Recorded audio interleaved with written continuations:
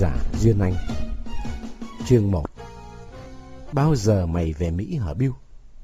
Tôi không biết. À, mày thích nước tao không? Tôi thích nước mày lắm. Tại sao mày thích? Vì tao nói được tiếng nước Anh. Nước tao nhỏ bé nghèo nàn, đâu bằng nước Mỹ của mày. Nước Việt Nam có nhiều người tốt. Tôi thích nước mày lắm. Very much. I at very much. Trương Còm vỗ vai Bill. Tao cứ sợ mày dóc tổ. Con nhà Bill tròn đôi mắt xanh. Dóc tổ là gì? Trương Còm cười thật tươi. Dóc tổ là xạo ke. Bill nhăn nhó. Xạo ke là gì? Trương Còm vẫn cười. Xạo ke là đía. Bill đưa tay vò mái tóc màu mật ong, bó sát lấy đầu nó. Đía là gì? Trương Còm nắm chặt cổ tay Bill. Hì hì, còn lâu mày mới nói được tiếng nước tao. Tiếng nước tao khó nhất thế giới. Bill gỡ tay Trương Còm khỏi tay nó năn nỉ. Dóc tổ, xạo ke, đía là gì?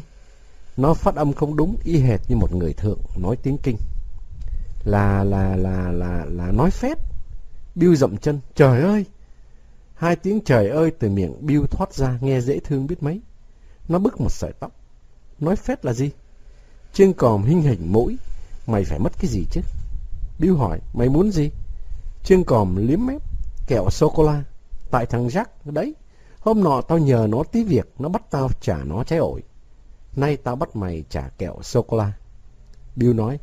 Hôm nào mày nhờ tôi đi. Tao không bắt anh trả gì đâu. Tao không thích thằng Jack. Trương Còm đá khẽ vào chân Bill. Mày giống chúng tao. Chơi với nhau mà cứ đòi trái này trái nọ. Thôi, mày khỏi đưa kẹo sô-cô-la. Tao nói đây. Xạo ke, dóc tổ, đía, nói phét, cuội, ba hoa là nói láo, là không nói thật. Bill phụng phịu. Tôi nói thật, tôi không nói phét, tôi thích nước Việt Nam của mày. Hai đứa nhỏ đã ngồi phệt xuống nền xi măng cửa nhà Hưng Mập dưới giàn hoa giấy. Bill mới dọn nhà tới cư xá Chu Mệnh Trinh. Bố nó là một mục sư đạo Tin Lành. Mẹ nó đẹp như tài tử màn bạc. Trước Bill, gia đình nhà thằng Jack, thằng John, thằng Jimmy đã tới cư xá này. Và bố mẹ chúng đều là người truyền giáo, nói tiếng Việt rất giỏi. Nhưng bọn Trương Còm không thích chơi với nhô con Mỹ. Từ hôm Bill về đây, cái biên giới ngăn cách giữa nhô con Việt Nam và nhô con Mỹ không còn nữa. Bill làm quen Trương Còm. Nó nói tiếng Việt. Trương Còm thú quá. Tiếng Việt Nam đó là nhịp cầu để bọn nhô Việt chở sự hồn nhiên của chúng đổ vào tâm hồn bọn nhô Mỹ. Và ngược lại, tuổi thơ không có biên giới, và sự hồn nhiên chẳng cho phép ai kỳ thị ai. Trương Còm đã thân với Bill. Bill cầm tay Trương Còm. Hưng Mập, Dũng Đa Cao. Bồn lừa đặt vô bàn tay Jack, John, Jimmy và những bàn tay trẻ con đan chặt lấy nhau, thương mến. Bill dẫn Trương Còm đến nhà nó ở gần chùa. Mẹ Bill bắt tay Trương Còm rồi bế bổng nó lên, hôn má, tặng kẹo bánh nó. Mỗi lần qua nhà Bill chơi, lúc về mẹ Bill đều cho Trương Còm một tấm hình Chúa Giêsu. Trương Còm khoe mẹ nó. Mẹ thằng Trương bắt Trương Còm bắt nó lôi Bill ghé nhà chơi. Mẹ nó tặng Bill kẹo chuối, bánh gan. Bill về nói gì với mẹ mà mẹ nó ăn mặc thật đẹp sang nhà Trương Còm. Hai bà mẹ nói chuyện vui vẻ. Mẹ Trương Còm khen mẹ Bill đẹp như tài tử. Trương Còm thấy đúng ghê. Bill khắc tính Jack. Thằng Jack không bao giờ cho bạn một vật gì mà không đòi trao đổi vật khác. John thèm thùng. Còn Jimmy thì sai đâu làm đấy. Trương Còm không thích Jack, nhưng Bill bảo Chúa sẽ giúp thằng Jack được mọi người thương yêu. Sắp Tết rồi Bill ạ. Hả? Sắp Tết rồi. Tết ở Việt Nam vui lắm. Chúng tao được đốt pháo và nghỉ học nửa tháng. Ồ, thích nhỉ. Mồng 1 Tết mày tới nhà tao, mẹ tao sẽ lì xì mày. Lì xì là gì? Là mừng tuổi đó. Cứ năm cũ hết, năm mới sang. Mỗi người lại thêm 1 tuổi. Người lớn chúc nhau năm mới khỏe mạnh. Người lớn cho tiền trẻ con. Gọi là lì xì để mừng cho trẻ con thêm 1 tuổi. Không nhận được không? Không nhận người lớn buồn và trẻ con sẽ không gặp may mắn suốt 1 năm. Trương Còm nhìn lên giàn hoa giấy. Bố tao bảo tại chiến tranh nên Tết mất vui đi nhiều. Hễ hết chiến tranh, Tết ở nước tao kéo dài 3 tháng. Bill chớp mắt. Chúa không thích chiến tranh đâu. Chúa không muốn người ta giết nhau. Chúa dạy mọi người đều là anh em. Tôi với mày là anh em. Trương Còm cười hóm hỉnh. Tao là anh mày đấy nhé. Bill gật đầu. Mày là anh tôi. Trương Còm hít khẽ Bill. Mày thường nói bố mày ở gần Chúa hả? Ừ. Sao mày không bảo bố mày nói với Chúa hóa phép cho súng đạn biến thành cát đi? Phải tin Chúa. Tao tin mà. Mẹ tao chủ nhật ngày nào cũng đi lễ ở nhà thờ Đức Bà. Tin nữa đi, Chúa sẽ làm hết chiến tranh. Giọng con nhà Bill đúng là giọng mục sư lõi. Nó có khiếu truyền giáo. Trương Còm không thích Chúa, nó chỉ mến mẹ thằng Bill. Mẹ Bill có đôi mắt thật hiền từ. Bố nó cũng vậy. Những người Mỹ ở cạnh nhà Trương Còm đã chẳng giống bố thằng Bill. Họ lơ láo, uống bia, vất đầy vỏ hộp ra cửa, đậu xe bít cả ngõ và hay gây sự với người Việt. Bố Trương Còm phải viết báo phê bình những người Mỹ này. Bill ơi, gì? Thằng Jack nó cậy nó to con, nó hay khoe nước Mỹ nó lớn, và có thằng Tom Sawyer, Mỹ thằng Huckleberry Pym. Mày biết hai thằng này không? Biết chứ. Chúng nó ra sao? Đó là hai đứa trẻ con phi thường nhất nước Mỹ. Jack coi nó như là Tom Sawyer, John coi nó là Huckleberry Pym. Mày biết nước tao có bao nhiêu thằng nhỏ phi thường không? Không. Anh em thằng Việt, thằng Còm, thằng Kình, thằng Cu So, thằng Vũ, thằng Côn, thằng Khoa, thằng Vọng. Bây giờ là tao và thằng Bồn Lừa. Chúng mày muốn uýnh lộn chắc? Bill lắc đầu. Sao không đi coi chết bóng? Trương Còm nói. Thằng chắc không tốt vì nó tưởng nó khỏe hơn chúng tao. Tao muốn nó thua chúng ta một trận nó sẽ hết làm tàn. Nước tao ngày xưa có Phù Đổng Thiên Vương, nhóc con mà một mình một ngựa dẹp tan giặc Ân. Nước tao còn có Trần Quốc Toản, Mộ Quân đánh giặc Tàu. Trẻ con nước tao giỏi nhất thế giới, sức mấy bọn Tom Sawyer và Huckleberry Finn bì được. Mày bảo thằng chắc có giỏi uýnh lộn với chúng tao đi. Bill móc tới quần jean, lôi ra một thanh kẹo cao su đưa cho Trương Còm. Ăn đi và quên chuyện đánh nhau với thằng Jack. Trương Còm lột 2 lần giấy bọc thanh kẹo bỏ vô miệng nhai lia lịa.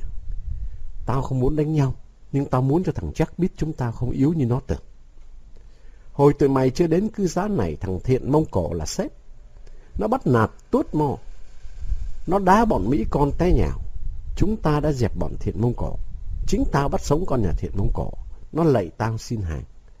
Bây giờ nó dọn nhà đi rồi. Tao không sợ thằng nào lớn hơn tao. Tao không thích bọn nhô Mỹ khinh tụi tao gầy còm ốm yếu. Vì thế tao sẽ on công non với thằng Jack. Bill không thể hiểu kịp những lời Trương Còm nói. Nó chỉ lơ mơ biết Trương Còm muốn đánh thằng Jack vì con nhà Jack cậy mình to xác. Bill nói, tôi có dám khinh mày gầy còm đâu nào.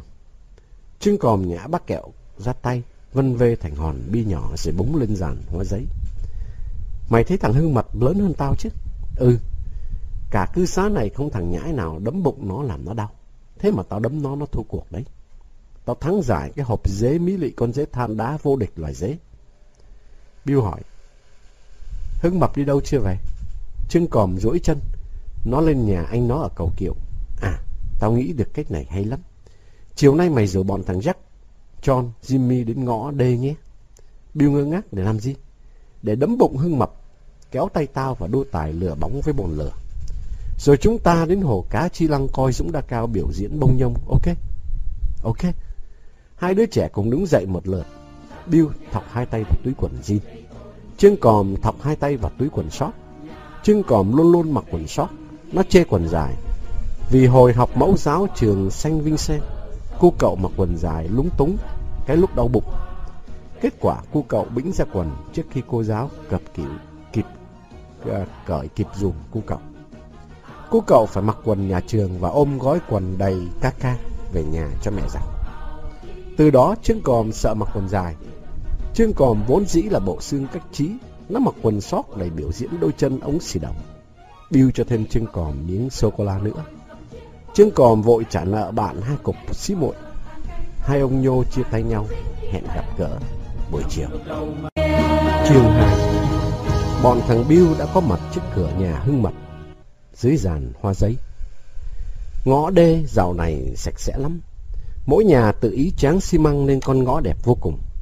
Bây giờ, những người Phi Lật Tân lụm thuộm, những người Mỹ vô trật tự đã bị chủ nhà Việt Nam chê bỏ.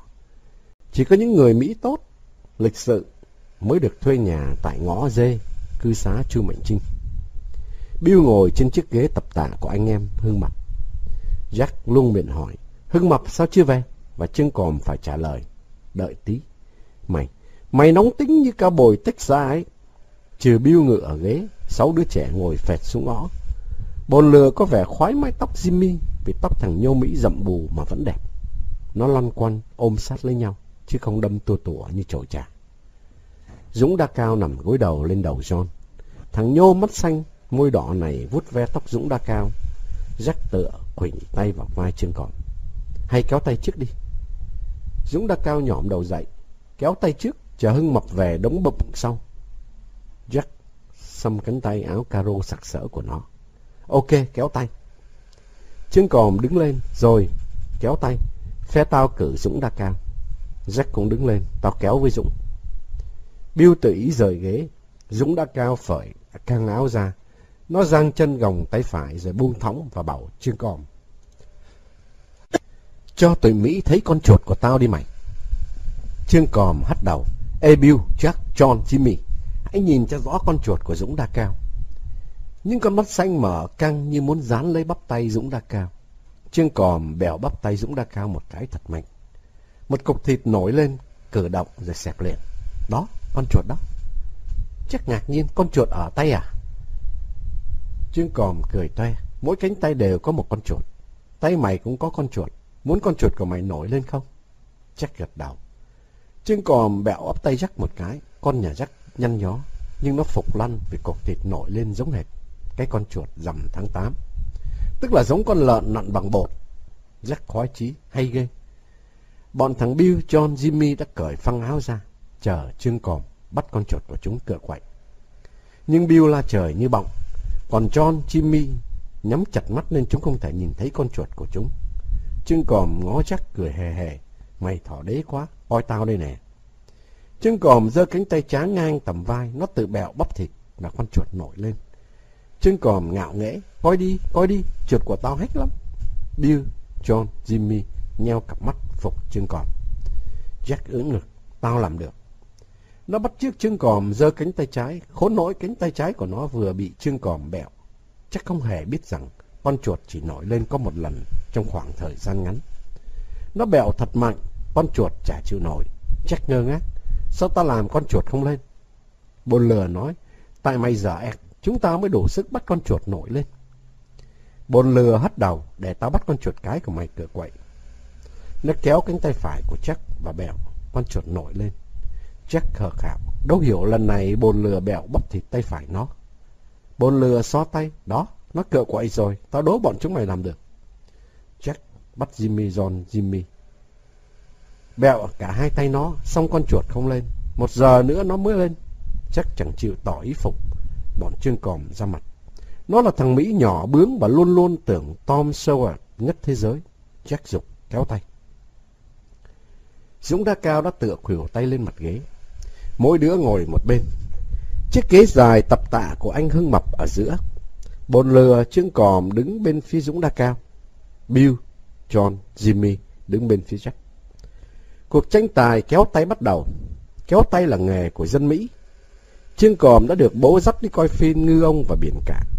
Nó thấy có một màn kéo tay thi ở quán rượu. Lâu cả đêm mà không người nào thua. 2 ly bia bự sát cạnh tay trái hai người. Uống hết ly này tới ly khác. 2 cánh tay vẫn cân bằng. Thỉnh thoảng một cánh tay bị gục xuống thì lại được kéo lên ngay. 2 cánh tay còn mập ú đầy lông lá. So với cánh tay của Jack thì cánh tay của Dũng Đa Cao, con gấu rừng ban mê thuật, nhỏ hơn. Jack tin tưởng mình sẽ thắng cuộc trong giây lát. Đôi mắt xanh màu nước biển của nó ắng lên niềm tin tưởng đó. Jack chưa hiểu những thành tích oanh liệt của Dũng Đa Cao, hạ Quyên Tân Định, hạ Y Phàm về 2 môn chạy và bắn súng. Chiến thắng giặc khỉ, Jack vẫn nghĩ Tom Sawyer của nó là vô địch thế giới. Linh hồn Jack là linh hồn Tom Sawyer.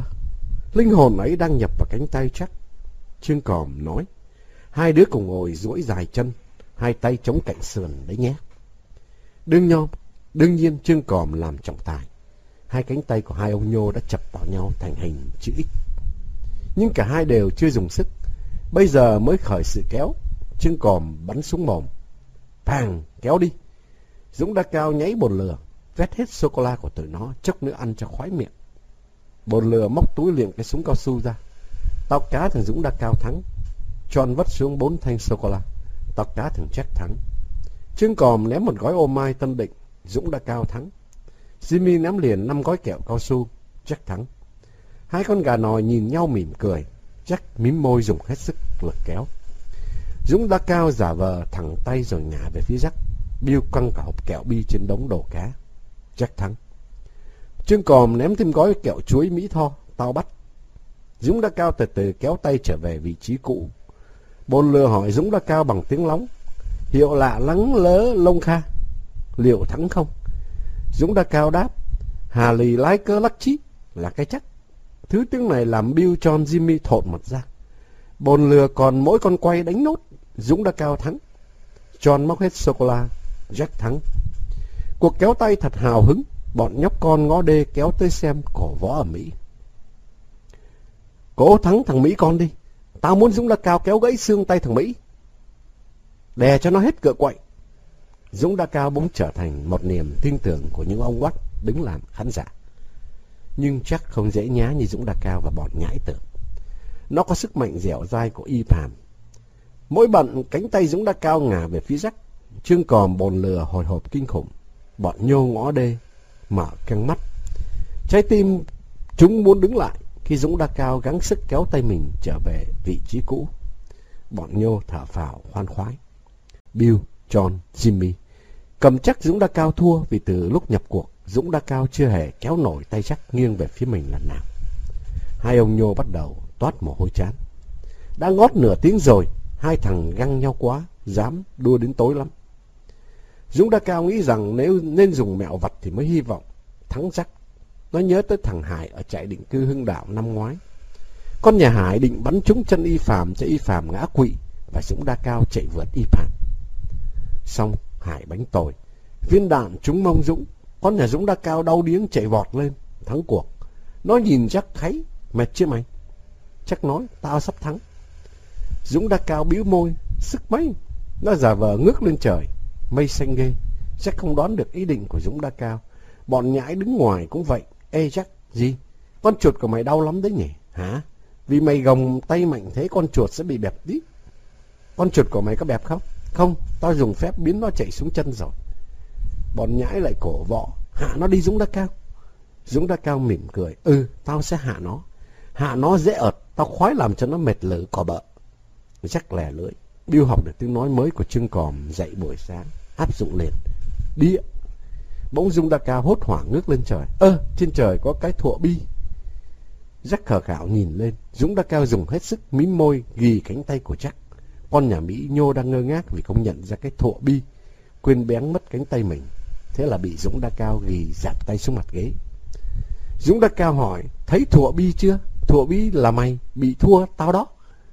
Jack hiểu mình bị mắc mưu Dũng đã cao, ức học xì dầu. Bọn nhô reo hò đắc chí. Trương Còm tuyên bố Dũng đã cao thắng cuộc. Nó phát sô-cô-la và kẹo cao su cho bọn nhãi. Bill bắt tay Dũng đã cao. Anh khỏe hơn Jack. Jack cào nhào, nó lừa tôi. Trương Còm cười khì, anh nhau ở cái mưu mẹo mày hiểu chưa? Ngày xưa cô Quyền nước tao dùng mưu cắm cọc dưới sông Bạch Đằng, nhử thuyền giặc Trung Hoa vào. Tụi nó ngu vào hoài, chừng rút nước ra, thủy triều xuống, thuyền chúng nó bị cọc đâm lủng, chết đuối hết. Mày phải đọc lịch sử nước tao nghe chắc. Jack ấm ức, nó không muốn nói ra Dũng đã cao hiểu điều đó. Vừa khi ấy Dũng hưng mập về. Thùng nước lèo ngõ đê híp mắt hỏi, làm gì mà vui dữ vậy? Trương Còm khoe, chúng tao thi kéo tay chờ mày. Chờ tao à? Chờ mày về biểu diễn đấm bụng. Hưng mập lắc đầu, tao vừa ăn cỗ, bụng đầy cơm thịt, lại mới ăn thêm tô hủ tiếu bỏ viên, để mai đi. Jack vung tay, không, tao muốn thử ngay. Trương Còm bảo bụng mày bọc sắt. Hưng mập vẽ nao lên, cái rốn nó sâu như cái giếng nước nhà Trương Còm. Bọc sắt hay không mày đấm thử sẽ biết. Jack nắm trái đấm, tao muốn đấm ngay. Hưng mập liếm mép, đấm ngay tao bể bao tử mày sẽ bị còng tay à? Để đêm nay tao luyện phép đã. Trương Còm nói, hôm nay mày thua kéo tay rồi, mai hãy đấm bụng. Sáng mai chúng mình gặp nhau ở đây, chúng ta sẽ có nhiều trò nữa. Bill ok rối rít. John và Jimmy về hùa Bill. Jack phải bằng lòng. Bồn lừa dặn, nhớ sáng sớm mai nhé. Chúng mày đem theo nhiều kẹo mà đánh cá. Dũng đã cao nhặt cái súng cao su khoác vào cổ Jack. Tao cho mày đấy. Bọn trẻ chia tay nhau. Trương Còm trông theo 4 thằng bạn Mỹ ổ rũ, thọc tay vào túi quần jean lầm lỗi bước. Tự nhiên Trương Còm buồn buồn. Chương 3. Sáng hôm sau, bọn thằng Jack có mặt ở cửa nhà Hưng Mập sớm nhất. Jack hiếu thắng.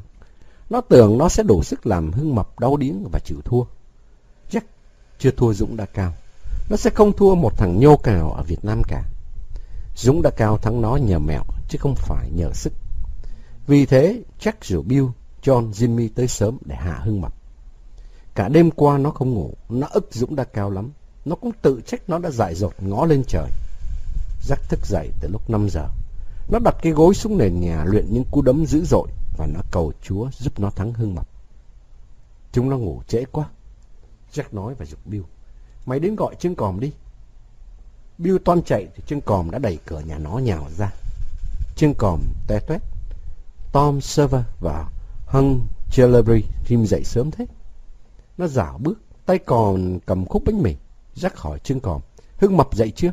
Rồi. Nó, Dũng Đa Cao và Bồn Lừa đi bơi ở hồ tắm Chi Lăng. Tối qua 4 ông nhô đã bàn nhau thật kỹ. Trước khi ông Hưng Mập biểu diễn bụng, trong 4 thằng nhô Mỹ, Hưng Mập hơi ngán trái đấm của Jack. Jack to con, cánh tay dài. Hưng Mập không sợ đau nhưng nó không muốn bị thua. Trương Còm bảo Hưng vẽ cái đầu lâu và 2 khúc xương bắt chéo lên bụng. Jack sợ không dám đấm mạnh. Bồn Lừa ngẫm nghĩ một lát rồi dâng mưu kế. Mới đầu phải làm cho con nhà Jack ê tay đã. Hưng Mập đeo miếng sắt nhỏ bằng bàn tay trái, bằng bàn tay thôi, che lấy rốn. Mày đừng cởi áo ra, tao giao hẹn chỉ được đấm ở rốn. Nhớ mặc quần dài, lấy dây thun buộc chặt 2 ống quần. Nó đấm trái thứ nhất mày giả đò xoay người ấn miếng sắt cho nó tuột xuống khỏi bụng rồi cởi phăng áo ra. Jack đấm trái thứ 2 sẽ không đau, thế là ta thắng. Dũng Đa Cao nói, giao hẹn đấm 2 trái thôi. Bồn Lừa khoái chí là cái chắc. Hưng Mập đi kiếm ngay miếng chảo gang vỡ. Nó cầm chắc là con nhà Jack bị Bồn Lừa. Bao giờ Hưng Mập về? Trương Còm chỉ tay, nó về kia kìa. Bọn nhô Mỹ nhìn theo tay Trương Còm chỉ. Từ đầu ngõ Hưng Mập lạch bạch như con vịt bầu đi trước. Theo sau nó là Dũng Đa Cao, Bồn Lừa. Hưng Mập đã chuẩn bị xong cái bụng. Về đến cửa nhà nó nhập cuộc biểu diễn ngay. Sáng nay tao nhịn điểm tâm. Jimmy hỏi, chịu được mấy trái đấm? Hưng Mập nịnh Jack, trái đấm Mỹ kinh lắm. Phong American. Mà, thằng Jack đấm chắc mạnh như cao bồi. Tao chỉ chịu nổi 2 trái. Còn tụi mày, ông cho đấm lưu bù. Jack nóng ruột, để tao đấm lẹ lên. Hưng Mập cười híp mắt, đi đâu mà vội mà vang. Bồn Lừa gạ gẫm, hôm qua tụi mày thua nhiều sô-cô-la và sương gum quá, hôm nay gỡ lại không? Bill ném cả hộp serving gum, Jack thắng. Bồn Lừa móc túi lôi ra cái hộp thuốc lá 3 số 5, nó mở nắp hộp. Con cánh cam đã buộc chỉ vào cổ tay, bay lên. Bồn Lừa kéo tròn sợi chỉ, con cánh cam bay vòng tròn. Tiếng cánh bay nghe vù vù, dễ thương tệ. Màu cánh của nó xanh như vỏ cam, ắng lên rực rỡ, cơ hồ nắng chiếu xuống lá cây. Bill thèm con cánh cam, Mỹ con thừa kẹo bánh, thừa đồ chơi. Chúng thì thèm chim muông, sâu bọ. Rồi, Hưng Mập thua, tao mất con cánh cam cho thằng Bill. Những đứa trẻ đem hết đồ ra đánh cá. Trương Còm có con cóc đựng trong cái hộp ni lông. Jimmy thích con cóc quá xá. Nó bảo Trương Còm, nếu Jack thua, mày bán cho tao nhé. Trương Còm gật đầu. Jack tức bật, thua sao được, tao thắng. Hưng Mập đã giang chân, cong 2 cánh tay tựa một lực sĩ biểu diễn cắt bắp thịt. Trương Còm chụp Jack, đấm chưa? Jack đứng đối diện Hưng Mập, nó đo tầm tay.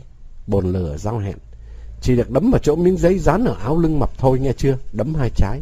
Mày đấm chệch Hưng Mập sẽ chết. Bồn Lừa xé miếng giấy tròn dùng kim khút ghim vào áo Hưng Mập. Sau lần giấy là vải, và sau lần vải là miếng gan. Jack vừa định phóng trái đấm thì Bồn Lừa giữ cánh tay nó. Khoan. Jack sững sờ, chỉ nữa, chờ tao làm phép đã. Bồn Lừa chỉ ngón tay vào bụng Hưng Mập, miệng đọc thần chú. 4 phương trời 10 phương Phật, chi Phật 10 phương, khéo nhé, xoay người cho nó tuột xuống rồi hãy mình trần trung trục. Tí xỉu dần mão, thìn tỵ ngọ mùi, thân dậu tất hợi. Khuôn mặt Bồn Lừa rất quan trọng. Chắc chỉ biết thế và sức mấy nó biết được sự láu lình trong đôi mắt Bồn Lừa. Xong rồi, đấm đi. Nhớ là mày chỉ được đấm 2 trái thôi đấy. Đấm vào miếng giấy, cấm không được đấm chật. Hưng Mập đã gồng có bắp thịt, kẻ như nó nhắm tít mặt. Bắp thịt, mặt trùm kín, đôi mắt Hưng Mập. Trong đầu Hưng Mập giống hệt cái thổ heo. Nó lại mặc quần dài, hai ống bó chặt lấy đùi mới tức cười. Chứ, đã thế, bồn lừa còn bắt nó dùng dây thun quấn chặt hai ống. Bọn nhãi chờ đợi hai trái đấm của Jack. Jack tự tin vô cùng. Bill, John, Jimmy hớn hở. Bồn lừa chắc chắn mưu của nó hay lắm, nhưng nó vẫn hồi hộp. Trương Còm đứng thẳng ra lệnh. Tao đếm 1, 2, 3, 30 đấm đấy nhé. 1, 2, 3 cho nó hách, nghe đây. Hưng Mập gồng kỹ hơn. Jack đưa trái đấm lên miệng hả hơi nóng. Bồn lừa nói lóng. Lý mạ lúng cá liếc, ba lò chì hả mày? Hay là Mỹ cũng biết trò này. Trương Còm mím môi, ngó Jack. 1, 2. Nó xoay đầu nhảy Hưng Mập. Có một tí tu lẻ đi nhé. Jack lăm trái đấm cơ hồ cao bồi, run run tay sắp rút súng. Tu rưỡi. Hưng Mập giật lùi trong cái Jack phóng trái đấm. Bắt buộc Jack đấm hụt. Trương Còm cảnh cáo. Mới tu rưỡi đã đấm mà, nghe lại đi Jack. 1, 2. Hồi hộp nhấp nhỏm. Ti. Jack phóng trái đấm vào miếng giấy ghim dưới bụng Hưng Mập. Trái đấm của Jack thật mạnh. Hưng Mập hơi đau. Thùng nước lèo xoay mình. Không, nó xoay bản lề chân. Đưa tay rất nhanh, ấn miếng gang gài bụng cho tụt xuống dưới. Khi bản lề chân xoay về chỗ cũ, Hưng Mập tự ý cởi trần. Nó vất áo vào tay Bill. Cầm giùm tao một tí. Jack ê ẩm nắm đấm. Con nhà Mỹ nhô đang nghi ngờ Hưng Mập. Nó sắp sửa bắt Hưng Mập cởi áo để nó khám, thì Hưng Mập đã cởi rồi. Jack hết nghi ngờ. Nó không hâm nóng trái đấm nữa. Bây giờ cu cậu thổi nguội trái đấm cho bớt đau. Hưng Mập giục. Đấm trái thứ hai đi. Jack nói, đợi chút. Bồn lừa lắc đầu. Giao hẹn xong xuôi mày phải đấm liền. Ok. Trương Còm ngoắc tay. 1, 2. Jack nhìn Trương Còm, đếm lại. Trương Còm đếm nhanh. 1, 2, 3. Jack tưởng Trương Còm sẽ ti rưỡi giống lần trước. Nó sừng lại giây lát và trái đấm thứ hai của nó không làm Hưng Mập đau đớn. Thùng nước lèo xoa bụng khôi hài. Đỡ xoa dầu cô là. Nó đấm khẽ ghê. Jack tức lắm. Nó bỏ về John và Jimmy theo Jack. Còn có Bill ở lại. Trương Còm vỗ vai Bill. Mày thấy chưa? Thằng Jack đâu ăn nổi bọn tao. Nó ngốc nghếch thí mổ. Chỉ được cái nước to xác. Chúng tao dùng mẹo thắng nó. Bill hỏi, mẹo gì? Trương Còm nhéo nó một cái. Mày bảo Hưng Mập cởi quần ra đi. Bill ngơ ngác. Hưng Mập cởi quần. Miếng gang lót bụng nó rơi keng xuống nền ngó xi măng. Trương Còm cười. Mẹo đó. Bill liếm môi. Giấu miếng sắt ở bụng à? Ừ. Sao không ai hay? Thế mới gọi là mẹo. Bọn tao nhiều mẹo nhất. Nhưng tao không dùng mẹo với mày. Để tao dạy mày ít mẹo nhé. Ok. Trong khi Hưng Mập bồn lừa Dũng đã cao đếm chiếm lợi phẩm, thì Trương Còm dạy mẹo Bill. Mày đứng thật vững chắc. Tao xin bắt công nguội là mày quỵ ngay. Bill đứng vững. Trương Còm đạp khẽ 5 đầu ngón chân vào sau khuỷu chân Bill. Cẳng chân Bill khuỵu. Nó suýt ngã. Đấy. Xin bắt công nguội đấy. Bây giờ mày muốn ăn tái bung không? Tái bung là gì? Là món tái bung như thịt bò tái ấy. Ngon chứ, hơi dai. Cho tôi ăn tái bung đi. Mày hãy ngước nhìn lên trời. Bill ngước lên. Trương Còm búng tai Bill một cái. Rồi, mày được ăn tái bung rồi. Tái bung là bị búng tai. Bill cười khoái chí. Còn món khác không? Trương Còm giả vờ suy nghĩ. Many món. Thí dụ món tại beo. Có gì lên trời không? Có. Thế mày gạ đứa nào ăn tại beo thì lúc nó nhìn lên mày bẹo tai nó. Dạy thêm tôi đi Trương Còm. Trên trời có món đấm đầm. Đấm đầu hả? Ừ, mày thông minh đấy. Tao đố mày trên trời có cái cõn mèo là gì? Là con mèo. Sai rồi, là mẽo con. Là mày đó Bill ạ. Bill nắm chặt cổ tay Trương Còm. Nó lại nói một câu dễ thương. Tôi yêu nước mày thật không đĩa đâu. Trương Còm ôm lấy Bill, xoa mái tóc mật ong của thằng nhỏ Mỹ. Nó tặng Bill con cánh cam đựng trong hộp thuốc lá 3 số 5. Bồn lừa nhờ Bill tặng Jimmy con cóc. Bill thích con cánh cam. Nó bảo nó sẽ viết thư tả con cánh cam và nói chuyện bọn Trương Còm cho anh nó ở Mỹ biết. Trước khi chia tay, Trương Còm dặn: mày nói với thằng Jack là nếu nó thích mai chúng ta sẽ thi bơi, thi lặn, thi bông nhông ở hồ tắm Chi Lăng. Bill ok như liền. Nó co cẳng chạy về nhà. Chương 4. Mấy hôm nay bọn thằng Jack không lại ngõ dê. Chỉ có Bill hay tới nhà Trương Còm thôi. Bill giữ kín bí mật miếng gang lót ở bụng Hưng Mập, nên Jack vẫn tưởng nó lại bị thua vì mẹo. Bọn nhô Việt Nam sao lắm mẹo thế? Jack chưa đủ khôn lớn để tìm hiểu lịch sử lập quốc của Việt Nam. Đương đầu với sức mạnh ghê gớm của nòi Hán phương Bắc, nếu không nhiều mẹo thì làm sao giữ vững được đất sống. Người Việt Nam càng ngày càng nhỏ bé đi vì luôn luôn phải nghĩ mưu mẹo chống đỡ ngoại xâm. Lịch sử Việt Nam có lần duy nhất mang quân sang đất Tàu đánh phá là lần kiện tướng Lý Thường Kiệt mở cuộc hành quân chớp nhoáng. Vẫn chỉ là cái mẹo nhằm chặn đứng cuộc tiến quân xâm lăng của đại binh nhà Tống. Nếu Việt Nam rộng bằng nước Tàu, dân số chừng 100 triệu thôi, thì giờ phút này Trương Còm bồn lửa Dũng Đa Cao có thể nghịch ngợm trên những đồi cát miền Mông Cổ. Jack chưa hề hiểu được sự lập quốc phi thường của Việt Nam. Dân tộc nó lập quốc dễ dàng quá. Thượng đế dành ưu tiên cho tổ tiên nó, và tổ tiên nó chỉ việc đuổi bọi da đỏ hay tung tiền mua đất Mỹ Châu. Còn tổ tiên của Trương Còm đã đổ mồ hôi xương máu chống đỡ kẻ thù, chống chọi với thiên nhiên để ngày hôm nay có giải đất gấm vóc hình cong chữ S này. Jack, Bill, John, Jimmy hay Trương Còm bồn lửa Dũng Đa Cao, Hưng Mật cũng chưa hiểu nổi cái hưu mẹo của tuổi thơ sau này sẽ là chiến thuật, chiến lược hay chính sách, quốc sách. Trương Còm tưởng mẹo là trò đùa. Jack ức mưu mẹo. Nó không thích thua vì chúng mưu mẹo.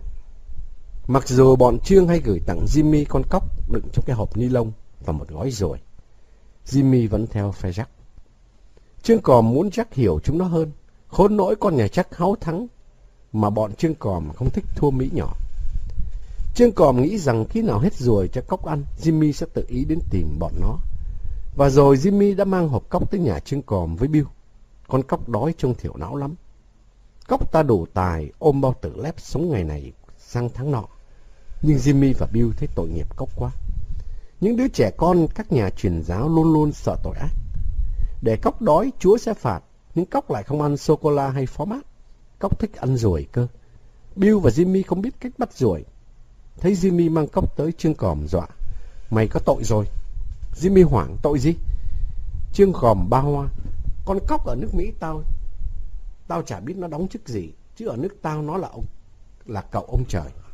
Cóc hắt xì xằng: "Và thằng Ngọng." Bill ngơ ngác: "Con cóc là cậu ông trời à?" Trương Còm nghiêng ném mặt, nói khẽ chứ: "Mày phải gọi ông cóc là Mr. Cóc." Jim hỏi: "Cậu là gì?" Trương Còm đáp: "Cậu là em mẹ mình, tiếng Mỹ là ăn cưng đó. Đấy, chúng mày nghe đây. Con cóc là cậu ông trời, ai mà đánh nó thì trời đánh cho." Trương Còm liếm mép: "Mr. Cóc oai vệ, ông ta nghiến răng là trời nổi sấm sét, mưa vần vũ. Chúng mày đừng gọi cóc bằng con cóc, Chúa sẽ đánh chúng mày." Jimmy sợ hãi: "Này Trương Còm, Mr. Cóc của tao hết ruồi ăn rồi." Trương Còm nhếch một nụ cười: "Thì tao sẽ bắt ruồi cho nó ăn." Jimmy bẻ Trương Còm: "Mày gọi Mr. Cóc bằng nó đấy à?" Trương Còm hóm hình: "Chúng ta gọi cóc bằng gì cũng được, nhưng nhô Mỹ phải gọi cóc bằng Mr." Jimmy nhìn Mr. Cóc ngồi im trong hộp, bụng thở dồn dập và miệng há ra. "Tao đổi sô-cô-la lấy ruồi." Trương Còm xua tay: "Không, tao cho mày. Đợi đây tao dạy mày cách bắt ruồi." Trương Còm chạy vào nhà đem cái chai đầy nước ra. Nó đổ đi một chút rồi bắt Jimmy đưa thanh kẹo sô-cô-la. Trương Còm bỏ sô-cô-la vào miệng nhai ngon lành. Nó thò ngón tay vào mồm quệt sô-cô-la đã nhão ra và bôi trong miệng chai. Một lát sau, ruồi từ thùng rác gần đó bay tới bu trên miệng chai. Các bạn ruồi từ từ bò xuống và bông nhông luôn xuống nước. Đợi các bạn ruồi bơi thấm mệt, Trương Còm dùng cái que sắt vớt từng bạn lên tiếp tế ngay cho Mr. Cóc. Jimmy phục sát đất. Trương Còm diễn giải: "Đó, dễ ợt, tụi mày dốt quá, bắt ruồi mà cũng tho." Trương Còm nháy Jimmy sau một câu chê khẽ. Nó vỗ vai Jimmy: "Còn cách này bắt ruồi hay hơn, khỏi cần trái nước." Jimmy hỏi: "Cách nào?" Trương Còm ngồi duỗi dài chân, nó quẹt tí sô-cô-la vào đùi rồi cầm cây que sắt mũi nhọn chờ ruồi. Ruồi ngửi mùi kẹo xà tới nhấm nháp. Trương Còm nhẹ nhàng đặt cái đầu que sắt nhọn lên chân ruồi, dí ép xuống da. Ruồi cất cánh bay không nổi. Jimmy và Bill cười khúc khích. Trương Còm kéo hộp cóc lại. Nó đưa hai ngón tay trái nhón chú ruồi và mời Mr. Cóc sơi. Mr. Cóc, cậu ông trời, tập ngon lành. Trương Còm tiếp tục bắt sống con ruồi thứ hai. Nó múa cây que sắt. "Đó, ráng học đi còn meo.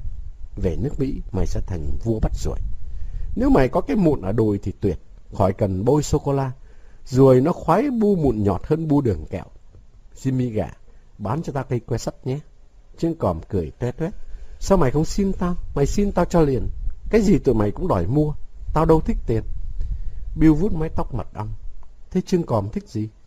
Trương Còm đáp, mày bảo thằng Jack đừng giận tụi tao. Nếu nó muốn được cuộc, nó cứ bày ra các môn thi khác. Bill cười. Có dùng mẹo nữa không? Trương Còm cong ngón tay trỏ, ngoéo lấy ngón tay trỏ của Bill. Tao hứa không dùng mẹo.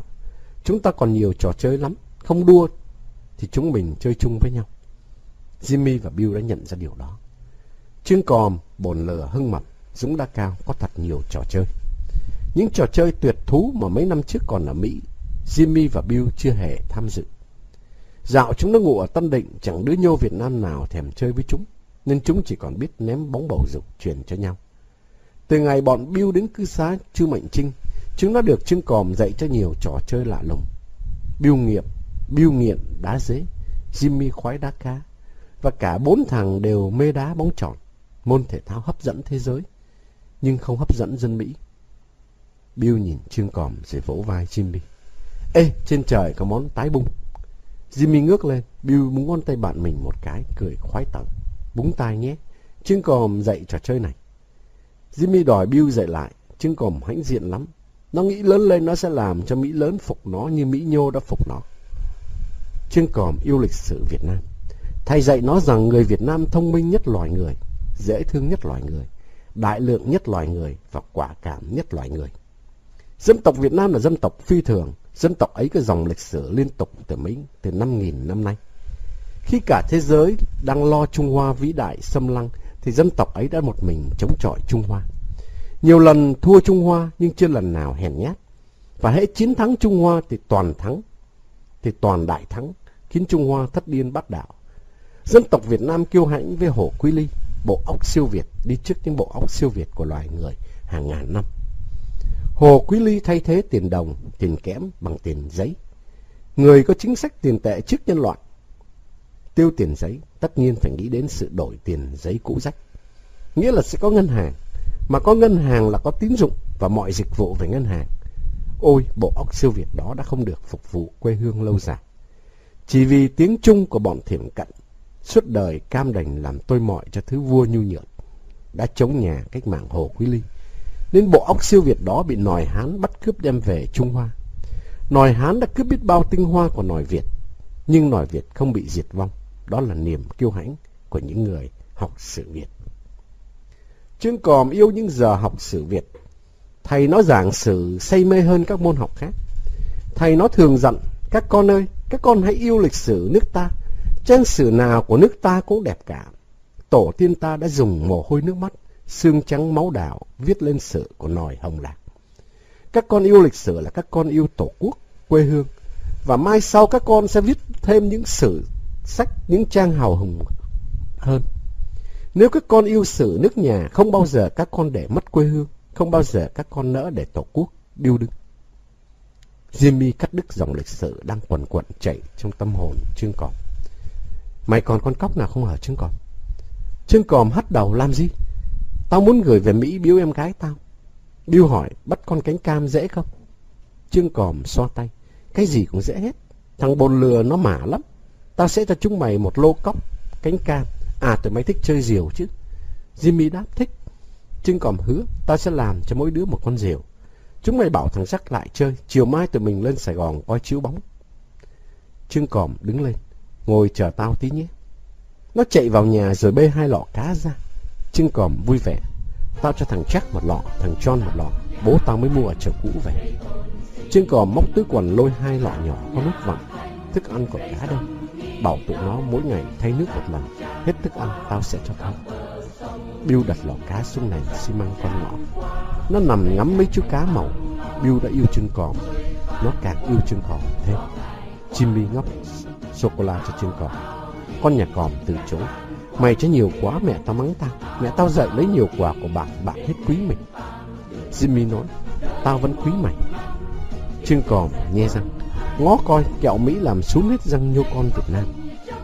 Nhưng nó vẫn cầm một thanh sô-cô-la cho Jimmy vui lòng.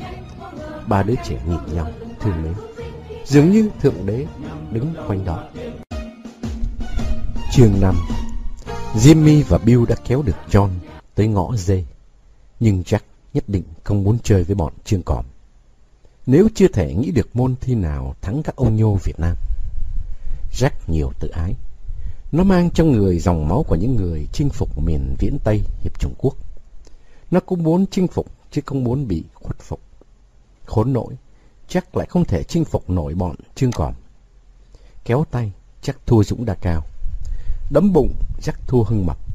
Jack biết bơi xa sông, Dũng Đa Cao bơi còn chỉ hơn. Jack đã biết tài bông nhông của Dũng Đa Cao rồi. Tại hồ tắm Chi Lăng, Dũng bơi đủ các kiểu. Jack tự hỏi sao ngõ dê cư xá Chu Mạnh Trinh lắm nhô con tài thế. Chưa kể Long Cải Lương, Nhân Sún. Rất hãnh diện vì là con trai cưng của nghệ sĩ Nam Châu, Báu Tổ. Ngân Quang. Mới có Dũng Đa Cao bồn lửa Hưng Mập, Trương Còm mà Jack đã nể nang. Hồi trước ngõ dê đông nhân tài hơn. Những Hà Ốm, Tùng Láu, Thiện Mông Cổ và Thủy Tinh, Sơn Trai, hai thằng con của nhà văn Văn Quang không dọn nhà đi nơi khác. Ngõ dê sẽ đủ quân số cho lực lượng nhi đồng, lừng nhất cư xá. Và Jack sẽ nể nang thêm. Jack rất thèm một con cóc. Trương Còm đã gửi lọ cá màu. Jimmy được Trương Còm cho cóc. Trương Còm còn mới vồ được con cóc nữa, và Jimmy xin ngay bảo là gửi về Mỹ. Xong thằng John thèm chơi cóc, Jimmy biếu nó. Jack gà đổi đồ chơi lấy cóc của Jimmy. Con nhà Jimmy giục Jack đến xin Trương Còm. Jack làm lơ. Jimmy nói với Trương Còm, bộ xương cách trí tủm tỉm cười. Buổi chiều hôm đó nó mang cái cần câu không có lưỡi cùng Bill, Jimmy và John tới rủ Jack đi coi nó trò tài bắt cóc. Jack theo lệnh. Trương Còm và bọn nhô Mỹ bước sâu vào xóm chùa, đến gần bụi tre. Trương Còm dở đồ nghề ra. Nó hỏi Jack, mày muốn đi bắt cóc hay muốn tao bắt cóc cho mày? Jack đáp, tao sợ mày dùng mèo. Trương Còm rộng cần câu xuống đất. Đó, trong bụi tre trước mặt mày đó. Thể nào cũng có cóc, mày vào mà bắt. Jack xông vào. Nó vặt gai lá tìm kiếm một lúc mà chẳng thấy con cóc nào. Jack nói, mày nói dối. Bill bênh Trương Còm. Nó không đía không xạo ke đâu. Trương Còm vút sợi dây gai. Jack, mày nhìn kỹ đi nhé. Tao câu cóc không cần lưỡi câu. Tao dạy chúng mày cái nghề câu cóc để về Mỹ mà bắt cóc. Trương Còm lè lưỡi. Chết Mr. Cóc, chúng mày đừng quên gọi là Mr. Cóc nghe chưa? Jimmy vỗ vai Jack. Mr. Cóc là ăn cưng của Thượng Đế đấy. Jack nói, Trương Còm sắp câu Mr. Cóc. Nó không sợ, tại sao ta phải sợ? Trương Còm gật gù. À, mày không sợ đi, giờ mày sẽ biết tay Mr. Cóc. Tao không sợ cóc vì tao có thể làm cho cóc say thuốc lá. John hỏi, hễ đứa nào làm cho Mr. Cóc say thuốc lá, đứa ấy không sợ cóc à? Trương Còm bĩu môi. Mấy đứa làm cóc say thuốc lá nổi, trừ trẻ con Việt Nam. Và chúng ta có quyền coi thường cóc như tụi mày coi thường mọi da đỏ. Trương Còm ngó Jack. Tụi mày cậy đông, cậy có súng, bắt nạt mọi da đỏ, chứ lỡ ngớ đi một mình mọi da đỏ nó lột ra đầu tụi mày. Danny Bond chỉ được cái nước nói phét. Dũng Đa Cao mới giỏi. Nó tay không lên rừng đánh tan giặc khỉ và chiến thắng Y Phạm, Y Cút. Jack, mày biết Y Phạm không? Nó chỉ bằng 100 lần chúa mọi An Phật. Bill sợ Jack gây gỗ với Trương Còm, can khéo. Thôi, câu Mr. Cóc đi, Trương Còm. Trương Còm bèn lấy cánh hoa giấy buộc làm mồi, thả vào bụi rậm nhử cóc. Một lúc con nhà cóc từ trong cái hang vui vẻ chui ra. Cậu ông trời thấy miếng mồi hoa phất phơ trước miệng mình liền tập một cái và nuốt. Sợi dây câu của Trương Còm phiêu lưu vô tận bao tử cậu ông trời. Trương Còm chỉ đợi có thế, nó nhấc cần câu lên. Cậu ông trời được rời mặt đất lơ lửng, lắc lư chân, trông cậu tức cười lắm. Trương Còm biến cần câu của nó thành cần trục cóc. Nó đổ món hàng xuống chỗ Jack. Tặng mày đó, Jack ạ. Jack tóm lấy Mr. Cóc. Nó rút sợi dây ra, miếng mồi hoa cũng theo ra luôn. Trương Còm dặn bạn, coi chừng nhựa cóc độc lắm đấy. Sờ tay trúng mắt là hiệp sĩ mồ à? Nó thách bọn nhô Mỹ. Bây giờ chúng mày thử làm cho Mr. Cóc say thuốc lá xem sao. John chạy về nhà. Nó mang tới gói thuốc Salem và hột quẹt. John châm thuốc, banh miệng cóc ra bắt cóc hút thuốc. Nhưng cóc không hít thuốc. Jack châm điếu thuốc khác, ngậm phói phà vào miệng cóc. Cóc vẫn trơ thân cụ. Jimmy xé điếu thuốc nhét vô miệng Cóc, Cóc nhả ra. Chân Còm cười khúc khích. Bill đã khẽ chân Còm, bắt Mr. Cóc xay thuốc lá xem nào. Chân Còm nhún vai điệu bộ, dễ ợt. Nó lượm ít sợi thuốc lá gói vào cánh hoa giấy rồi buộc vô đầu sợi dây. Chân Còm lại như cậu ông trời khác, và cậu ông trời này hí hửng chui khỏi hang hân hoan tập rồi. Chân Còm nhấc nhanh cậu ông trời. Nó đặt cậu ông trời xuống trước mặt bọn nhô Mỹ. Chờ một lát, Chân Còm khẽ kéo sợi dây cho mồi đừng thoát ra. Thuốc lá ngấm vào dạ dày Mr. Cóc. Con nhà Cóc chảy nước mắt, đứng thộn mặt như anh học trò không nghe thấy tên mình được đọc trong buổi kết quả thi vào đệ nhất trường công. Chân Còm nói nó say thuốc lá rồi. John dậm chân dọa đuổi Mr. Cóc, chẳng thèm chạy. Cậu ông trời đứng thộn một lúc rồi lanh cành. Jack cười thích chí. Nó xỏ Chân Còm, mẹo hay thật. Bill và Jimmy bênh Chân Còm, mẹo Chân Còm tuyệt quá. Jimmy bỗng quan trọng. Kìa Jack, trên trời có cái đấm đầu. Jack nhìn lên, Jimmy kiễng chân đấm đầu Jack một cái. Đấm đầu nhé, Chân Còm dạy tao mẹo đấy. Jack lặng thinh. Chân Còm hiểu Jack không phục mình và thằng nhô Mỹ đang muốn tìm dịp thắng bọn mình. Nó đưa cái cần câu cho Jack. Mày câu Cóc đi, câu dễ lắm. Từ mai mày muốn bao nhiêu Cóc cứ việc câu lấy mà gửi về Mỹ cho bạn mày. Mẹo đấy, không dùng mẹo câu Cóc sao nổi. Tao cho mày 2 con Cóc này, tao về đây. Chân Còm bỏ về, nó ngoảnh đầu lại. Mày muốn thắng bọn tao hả Jack? Khó lắm, mày cứ nghĩ trò khác đi, chúng ta không dùng mẹo nữa đâu. Nó rẽ vào ngõ ép, băng qua giếng nước ra đường Võ Sinh Nguy. Lúc ấy đường vắng vẻ. Chân Còm chạy qua đường đứng ở bến xe ô tô buýt. Bill gọi lớn, Chân Còm, Chân Còm. Chân Còm vẫy tay, Bill lần sang. Thằng nhô Mỹ tóc mật ong hỏi, mày đi đâu đấy? Sài Gòn, làm gì? Xem chấp bóng, dạp Jack có phim Badidos hay lắm, phim cao bồi mà lị. Mày theo tao không? Nhưng sao? Tôi không mang tiền. Chân Còm thúc khuỷu tay vào bụng Bill. Đi với tao khỏi cần tiền, tao cũng không mang tiền. Trẻ con bày chuyện mang tiền làm chi? Đứng đây đợi tài xế của tao đem xe tới. Bill ngạc nhiên, nhà Chân Còm có xe à? Chân Còm cười, xe nhà tao to lắm, chạy suốt ngày ngoài đường. Vừa lúc đó chiếc xe ô tô buýt đậu sát hè. Chân Còm kéo Bill leo lên. Xe nhà tao đó. Bill cười khoái chí. Chân Còm nói, đứng trên này qua cầu Kiệu chúng mình len xuống dưới rồi len lên. Bill hỏi, người ta đuổi thì sao? Thì mình đã đến đường Hiền Vương rồi. Mình đợi tài xế khác của mình đem xe rước mình lên Sài Gòn. Lại bị đuổi nữa, lại xuống, yên chí, thế nào cũng tới Sài Gòn. Hai đứa lên Sài Gòn bằng mẹo còm của Chân Còm. Nhưng Bill phục lần cô chiêng. Chân Còm khoe, ở nước tao người lớn thương trẻ con lắm.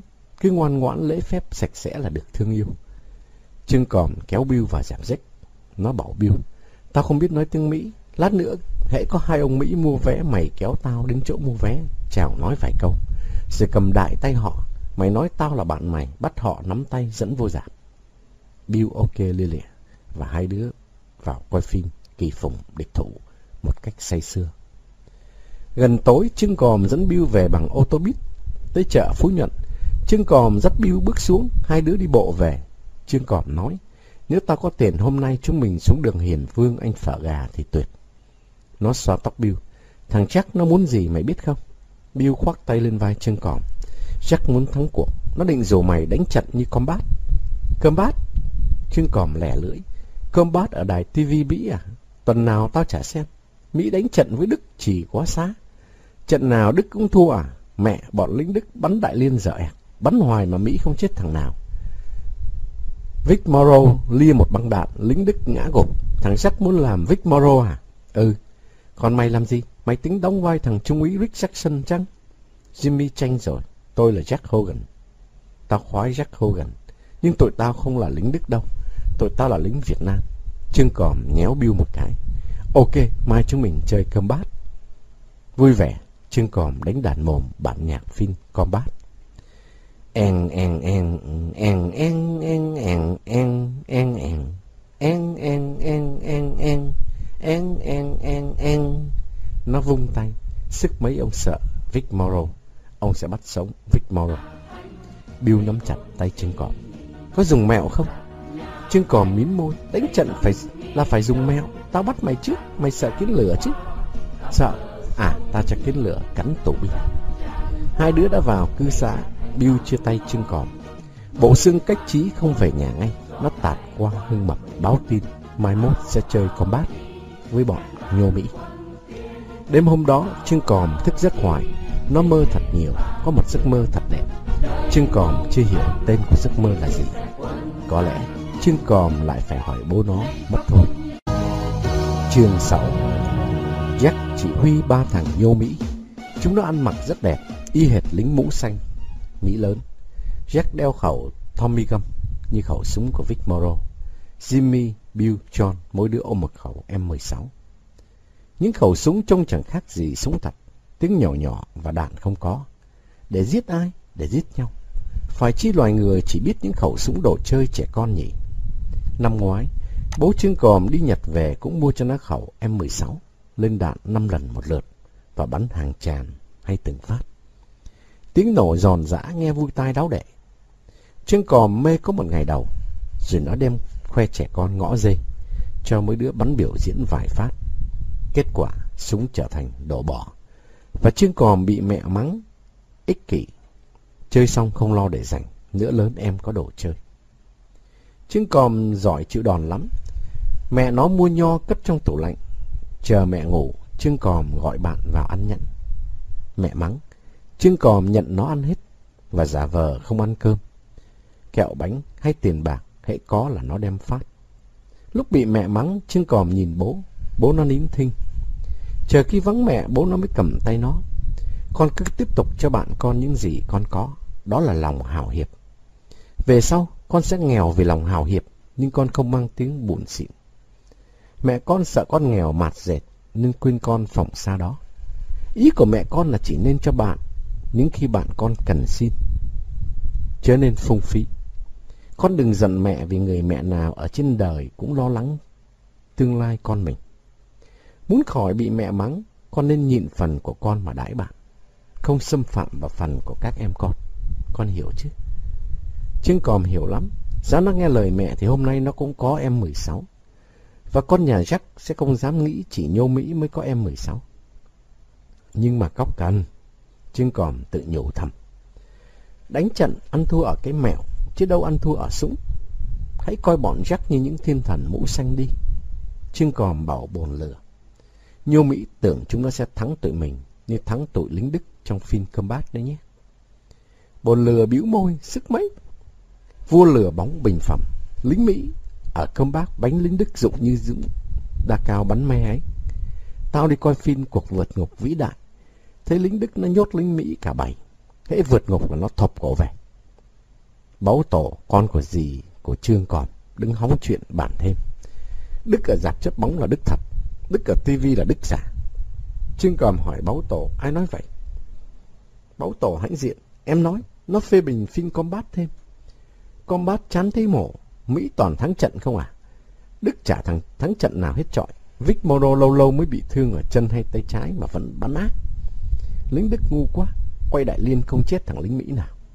Bị Vic Morrow thảy lựu đạn, lính Đức chết lăn cu lơ. Em xem phim với ba em ở rạp chiếu bóng, lính Mỹ bị lính Đức bắn chết cả đống. Bồn Lừa vỗ vai Báu Tổ. Vic Morrow chết thì hết Combat còn gì, gà tổ. Báu Tổ bĩu môi thật dài. Hết luôn đi, Combat giờ ẹt. Bồn Lừa bỗng suýt xoa. Bọn thằng Jack mặc đồ biệt kích dù đẹp quá, mày à, đúng là thiên thần mũ xanh. Trương Còm hỏi, đẹp bằng quân nhà Thanh không? Tụi lính tàu trong phim Tần Thù hay Thủy Hoàng ăn mặc cũng đẹp lắm. Chứ bộ, mày biết quân của vua Quang Trung ăn mặc ra sao chứ? Bồn Lừa liếm môi, ra sao? Trương Còm đáp, tao không biết. Chắc quân của nhà vua mình ngày xưa mặc áo vải đi chân đất mày à. Lịch sử dạy vua Lê Lợi là anh hùng áo vải đất Lam Sơn, vua Quang Trung là anh hùng áo vải đất Tây Sơn. Vua mặc áo vải, chắc quân phải mặc áo vải. Nó kéo Bồn Lửa sát vào bức tường nhà Hưng Mập. Hai đứa trẻ ngồi xuống. Dưới bóng mát của giàn hoa giấy, Trương Còm dựa lưng vô tường, nhớ lại bài học lịch sử mà thầy giáo đã giảng dạy. Các con lắng tai nghe đây. Ta tả cho các con nghe một vị anh hùng bách chiến bách thắng trong lịch sử nhân loại. Vị anh hùng đó là Hoàng đế Quang Trung Nguyễn Huệ. Nước ta thuở ấy loạn ly đau khổ, dân tộc ta bị phân cách bởi dòng sông danh. Ngoài Bắc, chúa Trịnh lấn áp vua Lê, chuyên quyền đàn áp dân hiền, quan liêu, hống hách, thẳng tay vơ vét tài sản mồ hôi xương máu của dân. Hết loạn này đến loạn khác, thanh niên bị bắt đi lính không phải để diệt Chiêm Thành hay chống quân Tàu, mà để vào Nam đánh giết đồng bào mình. Trong Nam, chúa Nguyễn nhu nhược, quyền bính lọt vào trong tay tên độc tài Trương Phúc Loan. Bao nhiêu trung thần bị họ Trương hãm hại. Trương Phúc Loan vơ vét tham mô không kém gì bọn quan liêu ngoài Bắc. Giặc giã nổi lên tứ tung, dân tình đói khổ. Ấy thế mà vẫn phải đánh nhau với quân chúa Trịnh. Cuộc chiến tranh huynh đệ kéo dài dòng dã 100 năm, chưa chịu chấm dứt. Bấy giờ ở đất Tây Sơn nảy sinh một vị cứu tinh dân tộc. Vị cứu tinh xuất hiện sừng sững như một trái núi khổng lồ mọc trên đất Bình Định. Vị cứu tinh là Nguyễn Huệ đó, các con ạ. Nguyễn Huệ dựa lưng vào Ai Lao, Cao Mên, quay mặt ra Nam Hải. Ngài vươn tay trái, ngai vàng của chúa Trịnh miền Bắc suýt đỏ. Ngài vươn tay phải, ngai vàng của chúa Nguyễn miền Nam tan rã. Bọn quan liêu tham nhũng chuyên quyền chết như sâu bọ. Ngài đạp chân phải, 2 vạn quân Xiêm La chết khốn nạn ở miền Nam. Ngài đạp chân trái, 20 vạn quân Thanh chết nhục nhã ở miền Bắc. Ngài vươn mình, Việt Nam lớn lên, hãnh diện, vẻ vang, và dòng sông danh không còn ngăn cắt tình người Việt Nam nữa. Các con ơi, các con yêu dấu của ta ơi, nay ta đã già nua mà mỗi lần đọc sử tranh đấu, ta vẫn mơ được làm tên lính quèn dưới cờ vua Quang Trung. Ta mơ được quỳ dưới chân Nguyễn Huệ, nâng áo bào khét lẹt mùi thuốc súng của ngài mà hít hà lần ngài ra Thăng Long đuổi loài dợ Mãn Thanh. Các con phải biết mơ thành người Quang Trung các con nhé. Dạ. Bồn lừa hốt hoảng. Mày dạ cái gì mà dạ bự vậy? Trương Còm cười xòa. Tao dạ thầy tao. Thầy mày đâu? Trong giấc mơ. Thầy mày dạy gì? Mơ thành người Quang Trung. Và Trương Còm vỗ tay vào đùi làm nhịp hát lớn. Nhị Hà còn kia, nhị Hà còn đó. Lũ quân Tàu sang sập cầu trôi đầy sông. Ôi Thăng Long, ôi Thăng Long, ôi Thăng Long. Cờ khoe sắc phất phới, loa vang xa, chiêng thu không. Tiếng bát ngát trong chốn thành. Gần xa hò hét Thăng Long, Thăng Long, Thăng Long thành. Bồn lừa hỏi, tao mơ thành người Quang Trung được không? Trương Còm đáp, được chứ. Tất cả trẻ con Việt Nam đều phải biết mơ thành người Quang Trung. Thầy tao dạy thế. Tụi mình sẽ cho thằng Chắc biết trẻ con Việt Nam chỉ hơn trẻ con Mỹ. Bồn lừa đứng phóc dậy, xoăn tay áo. Ông sẽ lừa thằng Chắc giật khẩu M16 của nó đem về chơi. Mình không có súng đẹp, không có quần áo đánh trận đẹp, mà mình thắng mới hay mẻ. Thằng Chắc có vẻ cậy tụi nó giàu. Tao sẽ làm nó hết ỷ giàu. Nó phải phục tụi mình như thằng Bill. Trương Còm cũng đã đứng dậy. Nó hỏi bồn lừa, mày nhớ chuyện ông Cao Thắng không? Quên rồi. Ông Cao Thắng ở con đường có rạp chiếu bóng Việt Long đó. Sao? Ông ấy chế súng đánh nhau với giặc Tây ngày xưa đấy mày à? Tao nhớ rồi. Ông theo cụ Phan Đình Phùng. Tụi mình sẽ chế súng bắn pháo. Pháo nổ đoàn con nhà rắc mới sợ. Súng M16 kêu nhỏ lắm, lại không rơi đạn sang bên ta. Tao làm lính nhảy dù. Ông leo cột điền từ sáng sớm, chờ chúng nó xuất quân, ông nhảy xuống cướp súng chạy về. Còn tao là biệt động quân, cầm pháo châm ngòi ném vào ổ súng máy chạy pin của chúng nó. Dũng đã Cao làm thủy quân lục chiến, còn Hưng Mập làm biệt kích Việt Nam. Tụi mình sẽ cho thằng Jack biết lính Việt Nam đánh trận hay nhất thế giới. Bỗng bồn lửa vỗ vai Trương Còm. Tao thèm khẩu M16 như của mày quá. Trương Còm thúc khuỷu tay vào mảng mỡ bồn lửa. Thì đánh trận thật hăng đi. Tước được súng là đem về chơi chứ. Tao sẽ giao hẹn. Hai đứa đi tìm Vic Morrow, tức Jack. Lúc ấy Jack như đã tả, mặc quần áo biệt kích, đội mũ nổi xanh, đeo khẩu M16, đồ chơi bán tự động, đang ngắm nghía chiến trường. Nó còn quẳng cái ống nhòm lủng lẳng trước ngực, trông oai như một ông tướng Mỹ. Trương Còm nghĩ bụng Dũng đã Cao bắn súng cao su sẽ vỡ ống nhòm của Jack ngay. Nhưng súng cao su nguy hiểm lắm, có thể gây thương tích. Cho nên, cuộc chiến tranh cơm bát sẽ cấm sử dụng súng cao su bắn đạn sỏi, mà chỉ được dùng mồm hay pháo, không chết ai. Ê Jack, gì? Bao giờ dàn trận? Mai. Hết tụi tao cướp được súng của tụi mày là tụi mày mất súng đấy nhé. Ok. Hết tụi mày thắng trận, mày phải phục tụi tao. Ok, chúng mày thua thì sao? Nộp tụi mày 20 con cóc và 5 lọ ruồi. Ok, ok. Báu tổ mon men đi theo mà Trương Còm không biết. Khi hai sứ giả ra về, Báu tổ cao hứng hát: anh em đừng sợ Cao Bồi, nó có súng, mình có dao găm. Trương Còm chế Báu tổ: me ơi, me thằng Báu đái dầm, nó đái ướt cả cái chăn bông. Ba đứa quên con ta, cười khúc khích. Chương 7. Cuộc chiến tranh dễ thương của bọn Jack, Bill, John, Jimmy và Trương Còm. Dũng Đa Cao, Bồn Lừa, Hưng Mập được đặt tên là chiến tranh Combat, vì hai bên hứa với nhau sẽ chơi như phim Combat. Chiến tranh xảy ra vào những ngày trước Tết Con Khỉ, rất hào hoa phong nhã, bởi có tuyên truyền bằng mồm. Muốn cho chiến tranh thêm phần hấp dẫn và sôi nổi, phe Trương Còm bằng lòng để phe Jack tuyển mộ thêm địa phương quân, tức là những thằng nhóc Việt Nam cùng ngõ hay ở gần nhà Bill, Jack, Jimmy, John. Bọn nhóc khoái lắm. Theo phe Jack được ăn sô-cô-la bằng thích, lại được mượn súng lục, dây lưng đeo như Cao Bồi. Nhóc con ngõ dê chỉ thích nhập bọn Trương Còm. Mỗi bên tính ra hơn 10 chiến sĩ. Đằng sau Trương Còm, Dũng Đa Cao, Hưng Mập, Bồn Lừa là Báu Tổ, Long Cải Lương, Ngân Quăng, Nhân Sún, Sơn Đốm. Trương Còm không muốn coi đối thủ là Mỹ. Nó đã bảo với Jack rằng Mỹ và Việt Nam là bạn. Bạn thì không đánh nhau. Trương Còm và anh em nó mơ thành người Quang Trung, mà lính của Quang Trung khoái đánh tàu. Trương Còm bèn gả Jack giả đò làm quân tàu. Bill bằng lòng ngay. Vậy cuộc chiến tranh Combat là cuộc chiến tranh của cháu mấy đời vua Quang Trung đánh với bọn Mãn Thanh giả vờ. Nhô Con Thống hít phe Jack. Vô tình trùng tên ông vua Việt gian Lê Chiêu Thống nên bị gọi là Lê Chiêu Thống. Tiếng súng đầu tiên khơi ngòi chiến tranh nổ vào lúc 10 giờ ngày 20 tháng 6. Ngày 26 tháng Chạp, những băng đạn M16, thứ đạn nổ nhịp 3 không chết của quân Mãn Thanh nghe phấn khởi làm sao. Nếu chẳng muốn kéo dài chiến tranh cho vui, lính của vua Quang Trung chỉ cần chạy ùa tới đấm đá một lúc rồi cướp súng mà chạy là xong. Nhưng chơi thế con nhà Jack không phục Nhô Con Việt Nam cơ. Trong túi 4 chủ tướng đầy pháo điện quang. Pháo này làm bằng thuốc súng nên kêu vang tai. Bọn Báu Tổ, Nhân Sún, Ngân Quanh bắn đạn mồm yếu quá, quê quá. Giá có tiền mua pháo lệnh, đốt mà quăng sang đối phương thì Mãn Thanh sẽ chạy bỏ cả Ấn Tín. Dũng Đa Cao đã thử kẹp pháo vào súng cao su, bắt Trương Còm châm hương vào ngòi pháo rồi bắn đi. Sóng gió cản mạnh, pháo tịt ngòi. Súng cao su của Dũng Đa Cao vô tích sự. Tài thiên xạ của Dũng Đa Cao chỉ đắc dụng ở ban mê thuật. Trong cuộc chiến tranh tiêu diệt khỉ, Trương Còm cũng đã thử cách quăng pháo. Khốn nỗi chiếc pháo nhẹ quăng đi chẳng xa mấy.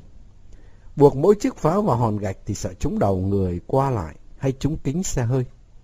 Bởi thế thuộc hạ của Trương Còm tha hồ bắn đạn mồm và quân Mãn Thanh tha hồ bắn M16 tự động và Đại Liên lắp pin. Ban ngày khó thắng tụi nó quá. Đánh cả đêm, không được, tối tao phải đi chợ Bến Thành coi Tết. Bồn Lừa bảo Trương Còm: mày nói bắt chước ông Cao Thắng chế súng, đã chế được khẩu súng nào chưa? Trương Còm dậm chân, chế hoài mà không nổi. Chiến tranh này không có đấm đá khó ghê. Dũng Đa Cao nói: phải gạ thằng Phong Lùn chế súng bắn pháo mới xong. Nó giận bọn mình lâu quá. Hưng Mập phưỡn bụng: tao đến nhà thằng Phong Lùn năn nỉ, nó sẽ chế súng giùm quân ta. Bồn Lừa nói: Phong nó làm tướng đi. Trương Còm gạt ngang: gọi nó là ông Cao Thắng chắc nó khoái. Tụi mày biết không, con nhà Phong Lùn mả lắm. Nó sửa xe mobilet của nó đấy. Hình ảnh 4 tay kiểm tướng của quân ta lọt hết vào hai cái mắt ống nhòm của Tôn Sĩ Nghị, Jack. Jack chỉ thấy bọn Trương Còm cử động múa máy chân tay, chứ không hiểu chúng nó bày mưu kế gì. Jack sợ mưu lắm. Nó chả muốn thua vì bị mắc mưu một tí nào. Cho nên Jack đóng quân ở cột đèn và cho địa phương quân canh gác các ngõ rất kỹ. Jack sợ bọn Trương Còm len lỏi vào các ngõ, bất chợt nhào tới cướp súng. Ông tướng Mỹ nhô này có tương lai quân sự ra phết. Nhưng Jack đâu biết rằng Trương Còm không thèm chơi cái trò cũ mèn này. Trương Còm muốn Jack phục lăn cu chiêng bọn nó cơ. Và Trương còn thèm nhà sáng chế súng bắn pháo Phong Lùn vô cùng. Nghĩ đến những cây súng bắn pháo cho quân lính của vua Quang Trung, con nhà Trương Còm hỏi Hưng Mập: Mày định làm quen với Phong Lùn cách nào? Hưng Mập nói, nó khoái con cá đá vô địch của tao. Tao cho nó là nó hết giận bọn mình. Mày biết tại sao nó giận bọn mình không? Tại sao? Tại nó đi tập võ, thằng Dũng Đa Cao trên nó đã lùn, còn ham võ thuật sẽ lùn thêm. Vậy đừng gọi nó là Phong Lùn nữa. Gọi là gì? Là Phong chế súng. Quân Mãn Thanh không thấy quân của Vua Quang Trung tấn công, bèn tưởng mình thắng ngày đầu. Tôn Sĩ Nghị, Jack và Lê Chiêu Thống mở tiệc khao quân. Mãn Thanh nhai kẹo cao su và sô-cô-la lu bù, chắc mẫn được 20 con cóc rồi. Vì bọn Trương Còm đã rút, nhưng chắc không thể hiểu bọn Trương Còm đang đi bốc nhà chế súng Phong Lùn. Hưng Mập kẻ nệ bưng lò cá sang nhà Phong Lùn. Con chó to be sủa ầm ĩ. Phong Lùn mở cổng bước ra. Hưng Mập nói ngay, tao đem tặng mày con cá đá vô địch của tao đây, Phong ạ. Phong Lùn mỉa mai, tử tế dữ hé mày. Hưng Mập cười híp mắt, mày giận lâu quá, thằng Dũng Đa Cao biết lỗi rồi. Từ nay chúng tao không gọi mày là Phong Lùn nữa. Phong Lùn tròn xoe mắt vì ngạc nhiên. Thì vậy, thì cái gì? Tao khoái cái tên Phong Lùn, nghe tên Phong không chán chết. Bọn tao đặt cho mày cái tên mới. Là chi? Phong chế súng, chịu không? Tại sao lại Phong chế súng? Vì mày sắp chế súng bắn pháo để bọn mình làm lé mắt tụi nhô Mỹ. Thằng Trương Còm bảo mày là cháu ông Cao Thắng. Phong Lùn sướng rên lên. Uýnh nhau Mỹ bọn Mỹ hả? Hưng Mập gật đầu. Mình là lính của Vua Quang Trung. Tụi nó là quân Mãn Thanh. Mày biết quân Mãn Thanh bắn súng gì không? Không. M16 và Đại Liên có chân bắn bằng pin. Chúng nó mặc quần áo đẹp như lính Mỹ người lớn ấy. Phong Lùn nổi máu tự ái. Súng đẹp mà tụi nhô Mỹ có chế được không?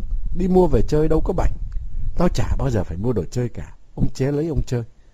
Hưng Mập khích bạn. Thì mày chế súng pháo, chơi với M16 và Đại Liên bắn bằng pin đi. Phong Lùn ưỡn ngực, sợ gì nhỉ? Nó chợt reo to. Ông nhớ rồi, có thế chứ. Ông đúng là Cao Thắng. Mày là thiếu tướng Cao Thắng. Tao là thiếu tướng cơ à? Ừ, Trương Còm phong cho mày. Hưng Mập lùi lại 2 bước hô, nghiêm. Phong Lùn vốn có máu tếu, 2 tay vỗ đét 2 bên đùi đứng nghiêm. Mặt hơi ngẩng lên. Hưng Mập lôi trong túi ra 4 ông sao giấy trắng và hộp keo.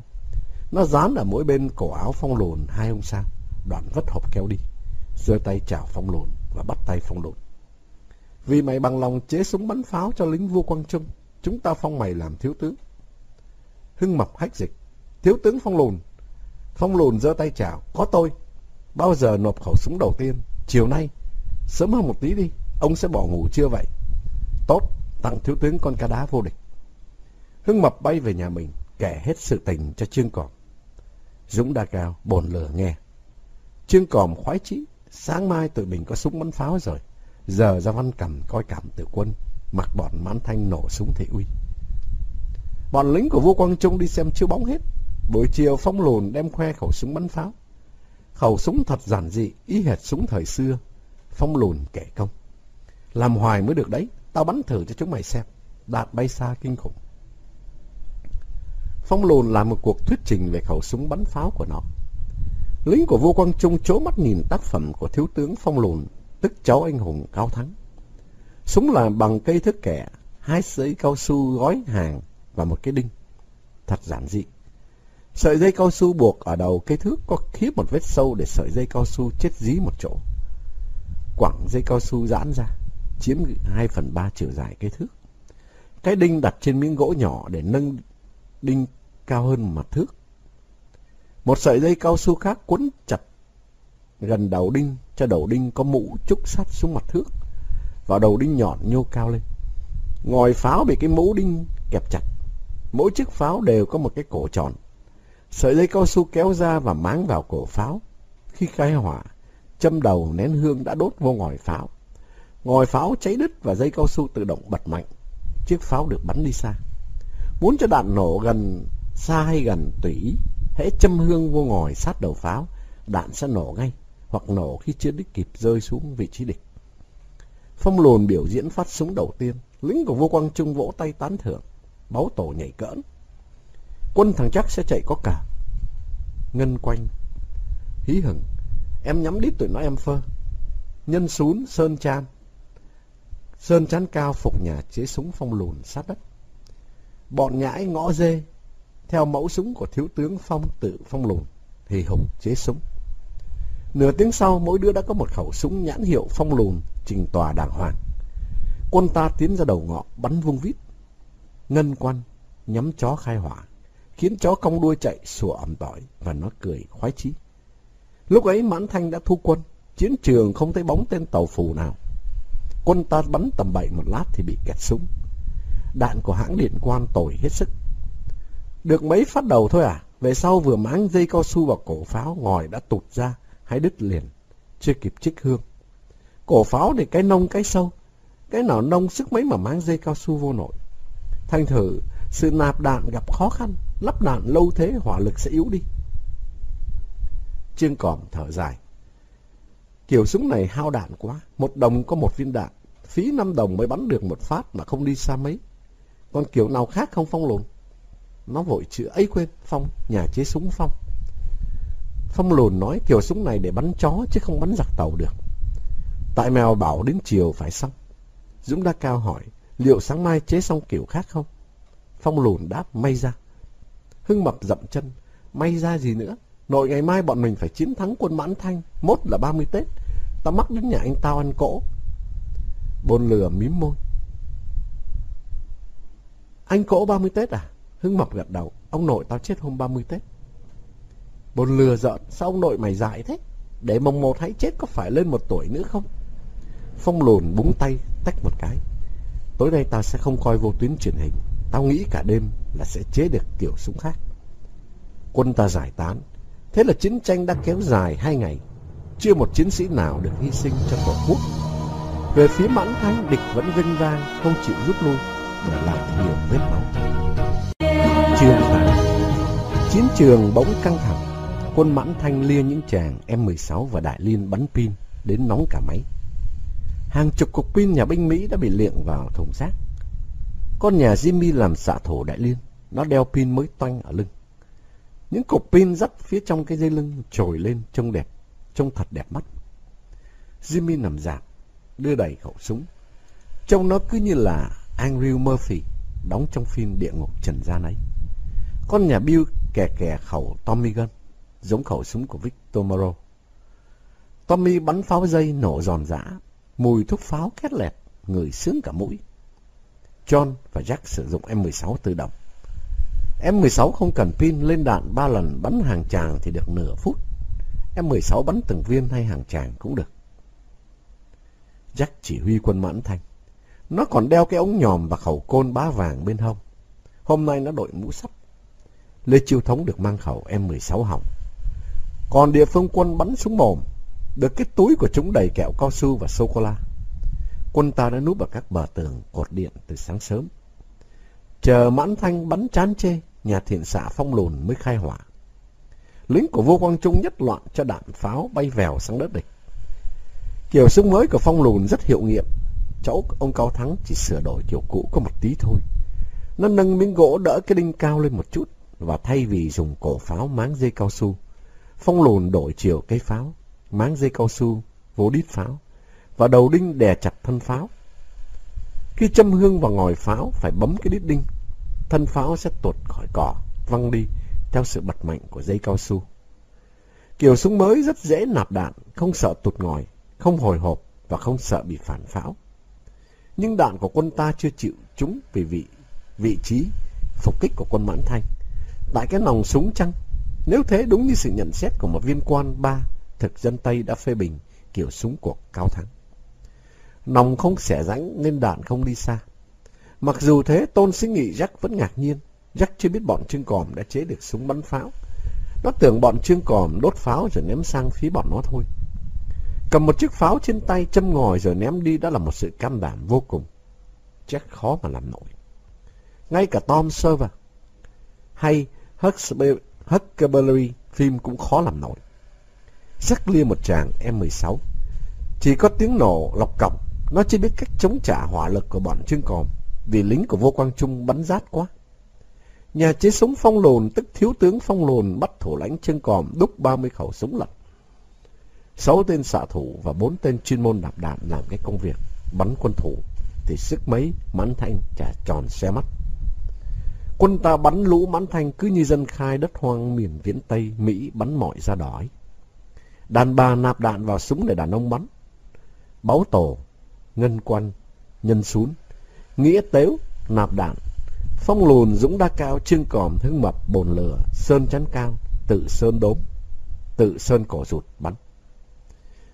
Ngân Quanh nạp đạn mỏi cả tay mà không được bắn phát nào. Nó tức quá. Dính lúc Trương Còm say sưa nhả đạn, rích một khẩu súng lùi theo hàng rào tiến lên vị trí Mãn Thanh. Khi Trương Còm nhìn thấy hét lớn Ngân Quanh. Ngân Quanh quay lại tét miệng cười. Em làm cảm từ. Quân, về đi, sức mấy. Mày không về nghỉ mày ra. Ngân Quanh đã thủ bao diêm trong túi. Nó chạy ra giữa đường. Ngân Quanh quát. Jack có giỏi bắn tay đôi, thằng nào bắn chậm thì chết. Jimmy Gia Đại Liên tơi bời. Đã bảo có người bắn súng đạn nổ nhịp 3 không chết mà lị. Nên Ngân Quanh cứ ngồi yên một chỗ. Jimmy quay khẩu Đại Liên nhắm Ngân Quanh mà khạc đạn. Nhưng Ngân Quanh nhe răng cười khỉ. Ông nhất định cóc chết. Lê Chiêu Thống la hét. Ngân Quanh chết rồi. Báu Tổ khen em. Ngân Quanh đã đóng vai Vic Morrow đấy. Còn thằng Jimmy là lính Đức cù lần ria cả thùng đạn mà không chết tên Mỹ nào. Báu Tổ khuyến khích em. Đừng chết vội Ngân Quanh. Ngân Quanh ngoáy cổ lại. Phe Mãn Thanh Lê Chiêu Thống dậm chân thình thịch. Chết đi Ngân Quanh. Ngân Quanh nhe răng cười. Còn lâu. Jimmy bắn thêm đạn mồm. Pằng pằng pằng. Trúng đạn rồi nhé. Ngân Quanh nheo mắt. Đạn đâu? Đã mở hộp diêm. Tha nôi hộp diêm chẳng còn que nào. Ngân Quanh cuống quýt. Đứa nào thảy tao hộp quẹt đi. Lê Chiêu Thống hí hửng. Ông xông lên bắt sống mày bây giờ. Trương Còm biết Ngân Quanh là thằng bướng bỉnh lì lợm. Dọa nghĩ nó ra nó cũng chẳng thèm vẹn. Nên mặc nó làm trò. Nhưng Trương Còm sợ Lê Chiêu Thống tức khí giới của Ngân Quanh phải dọa trước. Mày xông lên tao sẽ chạy ra bắt mày đem về nhổ hết tóc đó. Báu Tổ đã liệng hộp diêm cho em. Ngân Quanh bật diêm châm ngòi pháo. Đạn của nó bắt lửa nhạy quá. Ngân Quanh và châm lửa vào cuối ngòi pháo. Thành thử cú cậu chưa kịp bóp cò, đạn đã nổ. Ngân Quanh giả vờ bung rơi súng, ôm bụng nhăn nhó rồi ngã biểu diễn. Nó nằm co quắp giữa đường đi. Quân ta và quân Mãn Thanh cười hô hố. Bồn Lửa thét một tiếng hãi hùng. Coi chừng. Xác chết ngóc đầu dậy. Gì hả anh Bồn Lửa? Mày liệng cây súng về đi. Ngân Quanh đã chết rồi còn vùng lên nhặt súng vất về cho Bồn Lửa. Nó lại nằm co quắp như cũ. John sao chúng nhờ Jack giữ hộ chạy ra lượm xác Ngân Quanh. Con nhà Ngân Quanh nhắm mắt ti thí. Nó chờ John cúi xuống vội chộp lấy chân John kéo mạnh. John ngã sấp. Ngân Quanh đè lên mình. John thọc tay vào túi quần ông nhô Mỹ tóm cổ mấy chú kẹo cao su. Lê Chiêu Thống vùng vằng. Mày chết rồi mà Ngân Quanh. Ngân Quanh cười. Chưa chết, tao bị thương nặng. Và nó bỏ mặc John ôm ngực nhăn nhó trở về vị trí của mình. Ngân Quanh hỏi Bồn Lửa. Em lừa thằng John hay không? Nó khoe. Tóm được ba chú sinh gum. Ngân Quanh tiếc rẻ. Giá nó đeo súng em đã vồ cả súng của nó. Trương Còm nạt Ngân Quanh. Lắp đạn đi. Từ giờ cấm mày bọn mình sẽ chạy sang đất địch. Khi nào có lệnh của tao mới xung phong. Hỏa lực của hai bên mỗi lúc một quyết liệt. Trương Còm cho quân nhích thêm một chút. Đạn vẫn không trúng vị trí phục quân của Mãn Thanh. Trương Còm cáu lắm. Chắc đã biết quân của Vua Quang Trung có súng bắn pháo rồi. Ngân Quanh tiết lộ bí mật quân sự. Trương Còm nghĩ cách xua quân tiến lên.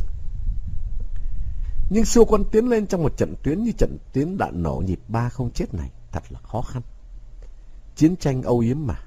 Với bọn chắc cuộc chiến chúng nó đang tham dự là cuộc chiến giải trí, hoặc cuộc chiến để thỏa mãn lòng tự tôn. Với bọn Trương Còm chúng đã uống trận cơm bát để mơ thành người Quang Trung. Ôi, mơ thành người Quang Trung, không còn giấc mơ nào tròn đầy hơn nữa. Trương Còm nhớ như in lời thầy dạy sử. Các con ơi, các con phải biết mơ thành người Quang Trung. Vâng, thưa thầy kính mến, các con đang tập mơ thành người Quang Trung đây ạ. Lớn lên, các con sẽ thành lính của vua Quang Trung. Thưa thầy, con muốn mơ thành vua Quang Trung được không? Được chứ. Hãy mơ thành những Lý Thường Kiệt, Lê Đại Hành, Đinh Tiên Hoàng, Trần Hưng Đạo, Hồ Quý Ly, Quang Trung. Hãy mơ thành Phan Đình Phùng, Nguyễn Chi Phương, Đề Thám, Nguyễn Trung Trực. Hãy mơ thành tất cả anh hùng liệt sĩ Việt Nam. Quê hương ta anh dũng, người quê hương ta anh dũng. Các con hãy mơ mộng một quê hương anh dũng của thời sáng tạo kỷ nguyên mới, Đinh Tiên Hoàng. Các con hãy thần phục bộ óc siêu việt của Hồ Quý Ly, người đi trước nhân loại hàng thế kỷ. Các con hãy tiếp nối dòng máu cách mạng của Nguyễn Huệ. Và các con nhớ nhé, nhớ cho kỹ nhé, đừng bao giờ thèm làm một Trần Ích Tắc, một Mạc Đăng Dung, một Lê Chiêu Thống, một Gia Long, một Nguyễn Thân, và những kẻ giống họ, hãy biết bóp nát trái cam Trần Quốc Toản, các con của ta ơi. Hưng Mập sốt ruột, tiến quân đi chứ. Trương Còm gật đầu, sẽ tiến quân. Tao muốn Tôn Sĩ Nghị phục lăn bọn mình, tao muốn nó vứt ống nhòm mà chạy. Nó gọi Ngân Quanh, em khoái tụi Nhô Mỹ khen em chỉ không? Ngân Quanh cười, em chưa chỉ à? Mày chỉ rồi, nhưng tụi Nhô Mỹ không nhìn thấy mày chỉ. Em sẽ cho tụi Nhô Mỹ thấy. Trương Còm khen, tốt lắm. Em dám để chiếc pháo nổ trên tay không? Ngân Quanh vênh mặt dễ ợt, và Ngân Quanh chìa tay, đưa pháo đây. Thằng Quanh còn dám nuốt cả pháo nữa. Ngân Quanh không thèm trả miếng nghĩa tếu, nó nóng lòng, cảm tử lắm rồi. Cái gì chứ làm cho nhỏ Nhô Mỹ phục lăn cô chiêng là Ngân Quanh khoái lắm. Ngân Quanh, kẻ tình nguyện, người mơ thành dã tượng, được Trương Còm phát liền một lúc 5 chiếc pháo. Kẻ tình nguyện cầm nén hương đang cháy, và anh Dũng bước sang đất Mãn Thanh. Đây là Lý Thường Kiệt. Quân Mãn Thanh phơ tàn bạo. M16 đại liên pin và Tommy gun của John, Jack, Jimmy, Bill bắn rát. Thêm nữa, đạn của Bù Nhìn, Lê Chiêu Thống. Ngân Quanh cười khỉ. Giữa chiến trường sặc mùi khói súng. Ngân Quanh sừng sững như vua Quang Trung vào Thăng Long. Nó hét, tốt, bắn đi. Ông mặc áo giáp có 5 châm hút hết đạn của chúng mày rồi. Ngân Quanh thảy một chiếc pháo. Nhô Mỹ nghe đây, thằng nào đốt pháo ấy quên, bắn súng giống tao, ta sẽ làm tù binh cho chúng mày. Ngân Quanh 3 ngón tay cầm chiếc pháo, tay phải châm hương vào ngòi. Nó ngạo nghễ, sức mấy Nhô Mỹ dám bắn súng như tao, chỉ có tao dám thôi. Bọn Nhô Mỹ ngừng bắn, trố mắt xanh nhìn cái ngòi pháo cháy dần. Đoàng, xác pháo tan tành, mà Ngân Quanh vẫn không chẳng hề gì. Nó cười lớn. Nhô Mỹ giật mình, ghê quá, ông biểu diễn nữa cho mày coi. Và Trương Còm gọi về vị trí Ngân Quanh. Ngân Quanh tuân lệnh Mãn Thanh bắn đuổi lia lịa. Trương Còm đã nghĩ được cách tiến quân rồi. Nó rời chỗ nấp chạy ra giữa đường. Ê Jack, Tôn Sĩ Nghị hưu chiến vài phút nha. Jack hỏi để làm gì? Biểu diễn trò chơi mới lạ. Ok.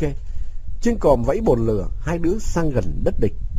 Trong khi đi, Trương Còm giận thầm Dũng Đa Cao. Hưng Mập cho quân chiếm thêm vài thước đất. Dũng Đa Cao hỏi khẽ, tiến chiếm đất địch bằng cách nào đây?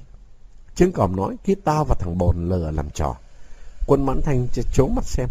Bây giờ chúng mày cho quân rời vị trí. Dũng Đa Cao hiểu ngay. Hai kiện tướng Trương Còm và bồn lửa đã tay không bước vào khu phi quân sự. Jack hất đầu. Ngưng bắn để làm gì? Bồn lửa chỉ khẩu đại liên của Jimmy. Để súng của tụi bay nguội đi. Bắn hoài hỏng bu nó súng. Trương Còm cười.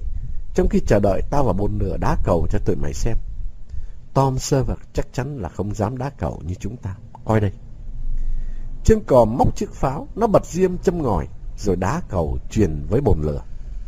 Chiếc pháo vượt từ chân Trương Còm passe sang chân bồn lửa là nổ liền. Có khi nổ ở khoảng giữa hai đứa, có khi nổ ngay trên chân. Thế giới chưa từng thấy ai đá cầu pháo cả. Chỉ có những đứa trẻ Việt Nam mới biết đá cầu pháo. Vì chúng nó cam đảm, vì chúng nó có thần tượng Phù Đổng Thiên Vương, Trần Quốc Toản, Đinh Bộ Lĩnh. Tôn Sĩ Nghị rắc lạ lùng, cơ hồ mọi da đỏ, ngõ Mỹ cao bồi, quay súng lục. Trương Còm thảy cả nắm pháo cho quân Mãn Thanh. Tụi bay đốt rồi liệng giờ tao, chúng tao sẽ đá đủ các kiểu. Mãn Thanh và đám quân thất thế Chiêu Thống nhập cuộc ngay. Trương Còm bồn lửa tới tấp đỡ pháo và liên miên biểu diễn những cú đá ngoạn mục. Trương Còm ngã tung, đá móc, bồn lửa đánh ta lông. Đôi khi nó bỏ nhỏ đúng chân Mãn Thanh, khiến Mãn Thanh la ơi ới. Quân Mãn Thanh mê xem đá cầu pháo, quên đề phòng. Dũng Đa Cao âm thầm ra lệnh cho quân rời vị trí. Giờ hưu chiến hết. Trương Còm và bồn lửa vừa chạy về đất nhà thì Dũng Đa Cao khai hỏa. Đạn nổ tơi bời, đạn rơi tơi bời. Đạn rơi gần trúng vị trí quân Thanh. Quân Mãn Thanh hoảng sợ vồ lấy súng bắn trả đũa. Chiến trường hứa hẹn sẽ khốc liệt lắm đây. Chương 9. Anh hùng Quang Trung là anh hùng bắt chiến bách thắng của nhân loại. Thế giới ngưỡng mộ Nã Phá Luân của Pháp, nhưng so với Quang Trung, Nã Phá Luân chỉ là ngôi sao mờ. Nã Phá Luân đem quân sang Nga chiếm kinh đô Mạc Tư Khoa, không chế ngự nổi quân Nga, đến nỗi phải rút lui và bị truy kích thảm bại. Đại quân chinh phục ra đi trên 200.000 tên, khi về còn có trên 20.000. Nã Phá Luân bị bắt đầy ra đảo Eber, rồi sau đó thua trận Waterloo và bị đẩy sang Saint Helens. Có gì hách đâu, anh hùng Quang Trung chưa hề thất trận. Bậc vĩ nhân đó chỉ biết chiến thắng hiển vinh. Ta buồn vì không sinh đúng thời Quang Trung để được làm tên lính quèn dưới trướng của người. Xong, văng vẳng đâu đây, ta vẫn mơ hồ nghe tiếng trống thúc quân đánh Hạ Hồi. Các con của ta ơi, để ta kể cho các con nghe trận thủy chiến mà tên thông lửa của Quang Trung đốt cháy tàu chiến của loài dợ Hỏa Lan trên vùng biển quê hương ta. Ngọn lửa đốt tàu Hỏa Lan Xâm Lăng, sau này Nguyễn Trung Trực đã tiếp lấy đốt cháy tàu Pháp Xâm Lăng trên sông Nhật Tảo. Hãy nhắm mắt lại mơ về quá khứ anh dũng của giống nòi ta các con. Trong vùng sương mù bao la, những người lính thủy của vua Quang Trung bơi những chiếc thuyền nhỏ ra khơi, vây quanh chiến hạm của Hỏa Lan. Những chiếc thuyền nhỏ ví như những gọng vó bám quanh cái lá trang lớn, mà cái lá trang là chiến hạm của dợ da trắng. Những con gọng vó đã làm nổ tung cái lá trang, dìm nó vào mộng xâm lăng của nòi giống nó xuống đáy biển quê hương ta. Ôi, nếu Quang Trung không băng hà sớm đòi đất của nòi Hán xong, vó ngựa của người sẽ rong ruổi sang Ba Lê. Ta tiếc quá, tiếc vì người bắt Việt ta chia trả thù được bọn lính đánh thuê cho Gia Long. Các con ơi, đừng bao giờ nhụt chí khí. Tổ tiên ta đã phi thường, các con sẽ phi thường. Ta không yếu đuối mãi đâu, ta sẽ khỏe, sẽ phục hưng, sẽ chiến thắng. Các con hãy gửi linh hồn mình vào những trang sử bất khuất của giống nòi ta. Hạ chúng nó đi trước chúng con, để chúng nó phục lăn ra đã, Hưng Mập. Tao muốn bọn Mãn Thanh bỏ súng bắn pin, vất ống nhòm mà chạy cơ. Ngân Quanh, kẻ tình nguyện trở về, nhảy choi choi. Em còn trò này hay lắm. Trứng Còm hỏi trò gì? Ngân Quanh hí hửng, em đeo theo kính lặn. À, em mà chơi trò này nhô Mỹ Phục chết khiếp mất. Trứng Còm ngạc nhiên. Mày đem kính lạnh đi, bơi ở Vũng Tàu à? Ngân Quanh khoái chí, sức mấy, em muốn làm xiếc. Xiếc gì? Há miệng ra nổ pháo nổ. Trứng Còm hiểu rồi, nó bảo Ngân Quanh. Nhỡ pháo nổ tét môi mày rồi sao? Ba mày giày tao à? Ngân Quanh xoa mái tóc quanh của nó, chỉ sợ đuôi thôi. Thì đó cái kính lạnh. Nó đeo cái kính lạnh mà Dượng hai nó mua ở Sài Gòn Depapo cho nó. Thực ra Trứng Còm cũng mới chỉ hiểu lơ tơ mơ. Trông Ngân Quanh lúc này giống hệt ông thợ hàn xì. Nó nói, em làm cản tử quân lần nữa nhé, phải tóm cổ mấy chú sô-cô-la chứ. Trứng Còm muốn cho quân nhích thêm vài thước, đổ được tầm đạn rơi trúng đồn trại Mãn Thanh. Nó hỏi Ngân Quanh, liệu xiếc của mày lâu không? Ngân Quanh dỉ tai Trứng Còm nói khẽ, khiến Trứng Còm vỗ vai Ngân Quanh khen ngợi. Mày xứng đáng là tốt diện của vua Quang Trung. Lại vẫn chiến lược cũ, Trứng Còm nhảy dũng đá cao và nó dẫn nhà ảo thuật Ngân Quanh sang đất Mãn Thanh. Tôn Sĩ Nghị chắc ngừng bắn. Gì đó? Hưu chiến 10 phút. Làm chi? Làm xiếc. Chúng mày cần xem Ngân Quanh làm xiếc. Tao tin chắc cả nước Mỹ không có đứa nào phi thường hơn Ngân Quanh. John vẫn còn tức Ngân Quanh. Con nhà Ngân trêu John. Xin gung của mày ngon thấy mổ. John hậm hực. Bắt được mày tao sẽ tại beo. Ngân Quanh cười. Có sô-cô-la không? Nhưng Trứng Còm chẳng để Ngân Quanh nói chuyện dòng dài. Nó giục Ngân Quanh ngậm pháo vào miệng. Ngân Quanh thọc tay vô túi lôi ra cái pháo. Nó ngậm lấy cái đít pháo rồi gồng. Ngân Quanh cởi trần, các bắp thịt của nó nổi hạch, nom khiếp đảm kinh hồn. Bọn Mãn Thanh cười hô hô. Tôn Sĩ Nghị ôm bụng cười ngặt nghẽo. Lê Chiêu Thống tít mắt lại. Chờ Mãn Thanh cười đã, Trứng Còm mới châm hương vào ngòi pháo. Lửa đốt cháy cái ngòi khoảng khách và đoàng, xác pháo nổ tan. Ngân Quanh thổi phù một hơi rồi nhe răng sún, cười khúc khích. Bọn Mãn Thanh nín cười lập tức. Chúng nó vỗ tay hoan hô Ngân Quanh. Trứng Còm ba hoa. Jack, mày phục Ngân Quanh chưa? Jack gật đầu. Trứng Còm tiếp. Quân tao có thể đánh tan ngay quân mày, nhưng hết vui. Lát nữa chúng mày sẽ bỏ súng mà chạy. Nó vỗ lưng Ngân Quanh. Nhả ra, pháo nổ nữa đi. Ngân Quanh lại ngậm chiếc pháo. Mãn Thanh thấy Ngân Quanh ngậm giữa chiếc pháo, sợ quá. Nhưng khi đầu nén hương dí gần vào ngòi pháo, Ngân Quanh dùng lưỡi đẩy nhanh mà chả đứa nào biết gì. Chiếc pháo nổ dữ dội. Ngân Quanh thổi phù như trước và lẻ lưỡi. Hơi ê răng một tí. Tao giết mấy chú sâu răng đó. Quân ta tiến thêm vài thước đất. Mãn Thanh không hay. Mãn Thanh ngu thật, biêu khóa Ngân Quanh lại. Nó rằng, hết giặc Ngân Quanh dạy tôi ngậm pháo nhé. Ngân Quanh đã phưỡn bụng. Tao sẽ dạy mày nhét pháo vô rốn, đốt nổ một cái đùng và đi cầu ra 3 con giun. Tao uống sức sổ bằng cách đốt pháo rốn. Ông gài mìn giết giun sát. Jimmy reo to. Giỏi ghê, dạy tao với nhé. Ngân Quanh bĩu môi. Sợ chúng mày chết ngất. Jack nói, tao sẽ làm được. Cuộc chiến tranh Anh cóc này đáng yêu quá. Thỉnh thoảng quân ta lại giúp vui quân địch. Trương Còm xoay người ngó về vị trí mình. Nó gật gù và giang tay. Thôi sắp hết giờ hưu chiến, tụi tao chẩu đây. John liệng cho Ngân Quanh gói sô-cô-la. Nhớ dạy tao nhét pháo vô rốn nghe mày. Jimmy, Bill, Jack cũng liệng kẹo cho Ngân Quanh. Bill nghĩ ra nó mà có tài ngậm pháo vô miệng đốt nổ đoàng thì cả nước Mỹ sẽ phục nó. Dân Mỹ sẽ bầu nó làm thần đồng. Hồ Ly Vọng sẽ mời nó đóng phim. Ai chứ mông sử Walt Disney giang tay ôm lấy nó. Nó sẽ là anh hùng của Hiệp Chủng Quốc. Trẻ con Mỹ tranh nhau xin chữ ký của nó. Bill mê Ngân Quanh tít thỏ lò. Ngân Quanh số rách. Ngân Quanh đã cầm pháo nổ trên tay. Ngân Quanh ngậm pháo cho pháo nổ. Chắc Ngân Quanh còn nhiều tài lắm. Ê Jack. Ngân Quanh vất một chiếc pháo cho Jack. Mày đốt rồi liệng đi, tao sẽ làm cảm tử quân. Jack nhận chiếc pháo, bật diêm châm ngòi và liệng nhanh. Ngân Quang chạy tới cúi xuống dùng 2 ngón tay bóp nát cái ngòi sắp cháy đến đầu pháo. Mãn Thanh vỗ tay khen ngợi. Về vị trí, Trương Còm lôi Ngân Quanh về. Nhô Mỹ nhìn theo tấm tắc. Ngân Quanh trễ môi hỏi nghĩa tếu. Tao chỉ không? Báo tổ kêu em. Chỉ khỉ mốc, mày buộc tâm trẻ nhỏ vào đít pháo. Ngân Quang đã tiết lộ bí mật quân sự cho Trương Còm nghe hết rồi, nên nó không mắc cỡ. Ngân Quanh cười hề hề. Không buộc tâm vào cầm pháo để pháo nổ cháy tay hết ăn Tết à? Bộ điên sao mà dám ngậm pháo. Tụi Nhô Mỹ cóc biết. Tụi nó khờ thí mồ, hi hi. Tụi nó biếu khối kẹo. Trương Còm ra lệnh. Thôi cấm nói, sửa soạn bắn. Nó hét phơ. Tức thì những khẩu súng của Phong lùn khạc đạn. À hay ghê, đạn trúng sát vị trí của Mãn Thanh rồi. Quân ta say sưa bắn. Mãn Thanh cũng say sưa bắn. Bắn hoài chả có đứa nào chết. Trận chiến đang khốc liệt thì có tiếng gọi ơi ới. Thống ơi! Lê Chiêu Thống thưa. Dạ, về ăn cơm. Lê Chiêu Thống quăng súng M16 trả Tôn Sĩ Nghị. Mẹ đã giục nó về ăn cơm. Lính ngự lâm của Lê Chiêu Thống cũng lần lượt đào ngũ về sực phạt. Quân ta thừa thắng bắn tới tấp. Nhưng khi Trương Còm thấy xe của bố mình rẽ vào ngõ dê thì nó vội vàng thu quân. Hai bên hẹn nhau tái chiếm lúc 3 giờ. Trương Còm bảo Jack, quân tao đã chiếm đến chỗ này, tao đánh dấu đây. Jack ok ầm ĩ. Trên đường từ chiến trường về nhà ăn cơm, Hưng Mập càu nhàu. Tấn công lẹ tí nữa là thắng rồi. Chiều nay tao muốn đi coi chiếu bóng. Casino Đa Cao vừa thay phim Ngũ Hổ miền Tây. Bồn lửa khơi cơn thèm của Hưng Mập. Tao coi rồi.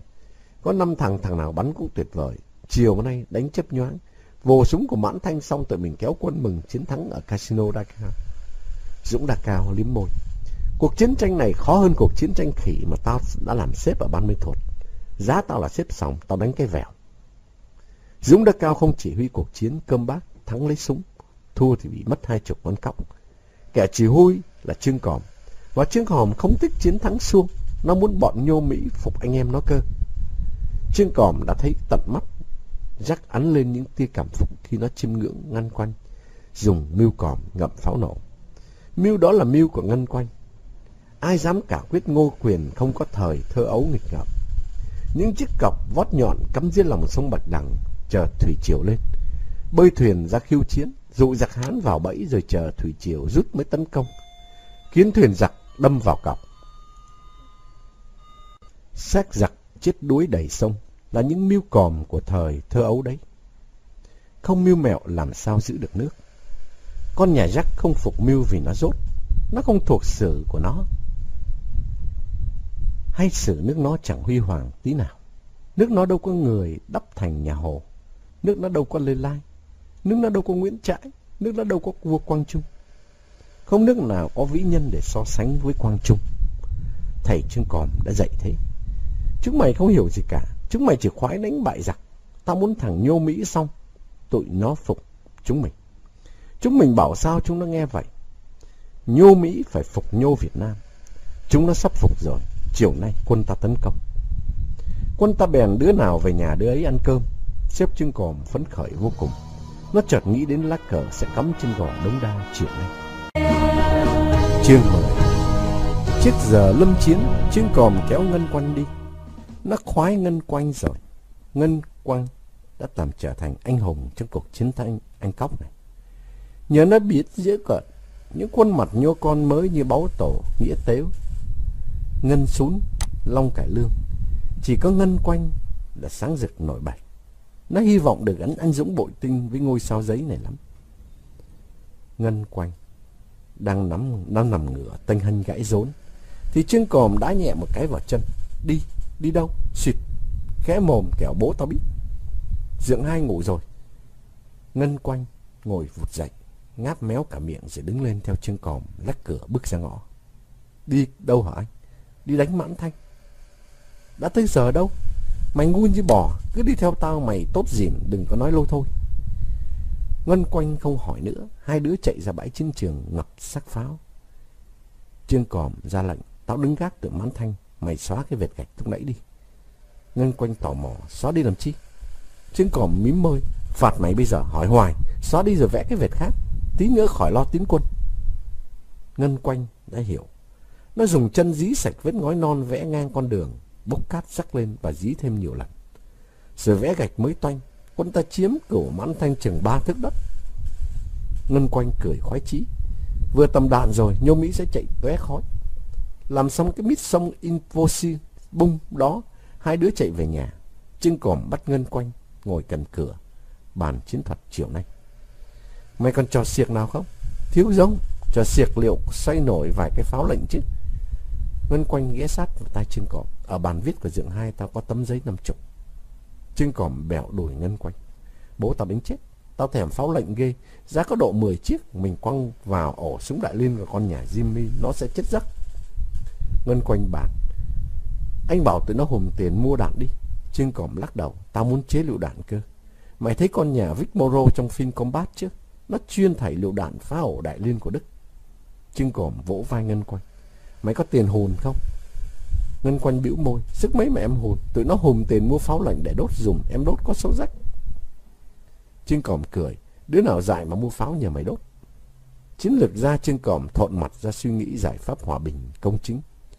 Nhất định phục chiến thắng anh dũng. Chỉ có chiến thắng anh dũng con nhà Jack mới thực sự phục lăn ra. Bỗng Trương Còm nhớ tới con voi đồng đen trong sở thú. Mắt nó đang đăm chiêu, tự nhiên rực sáng. Mày biết con voi đồng đen ở sở thú chứ? Em biết. Nhưng mày biết ai cống nước ta không? Cống là gì? Là sợ quá đem biếu nước ta. Nước ta hồi xưa bảnh lắm. Thái Lan sợ thấy mổ. Ngân Quanh mím môi. Sao bây giờ lính Thái Lan qua đây làm tàng bắn ẩu vậy? Trương Còm nói. Tại mấy thằng đó không học lịch sử nước nó. Tổ tiên tụi nó đã từng bị vua Quang Trung cho phơi xác ở miền Nam. Mày biết không, tụi Thái Lan ưa bắt nạt bọn Cao Mên lắm.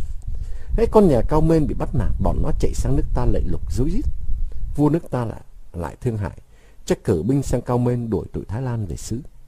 Ông Trương Minh Giảng đã đóng quân ở Cao Mên lâu nhất. Ông chán ăn mắm bò hóc quá, ông về. Chứ không con nhà Cao Mên giờ là nô lệ của bọn mình. Ngân Quanh vểnh tai nghe. Nó khoái nghe Trương Còm nói chuyện hiền hách của nòi giống. Ngân Quanh hỏi. Ai dạy anh thế? Thầy tao. Sao thầy không dạy em? Ai bảo mày học trường Tây? Chắc thầy mày ghét lịch sử Việt Nam. Thầy tao yêu lịch sử.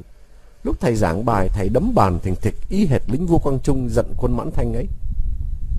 Hai thằng nhãi đương tìm về lịch sử thì Phong Lùn xuất hiện. Nhà chế súng có vẻ buồn buồn. Chiều nay tao không được uýnh Mãn Thanh. Trương Còm ngạc nhiên. Ba mày cấm mày. À, Phong Lùn điếm mép. Không, võ đường của tao tổ chức liên hoan tất niên, tao phải đến dự.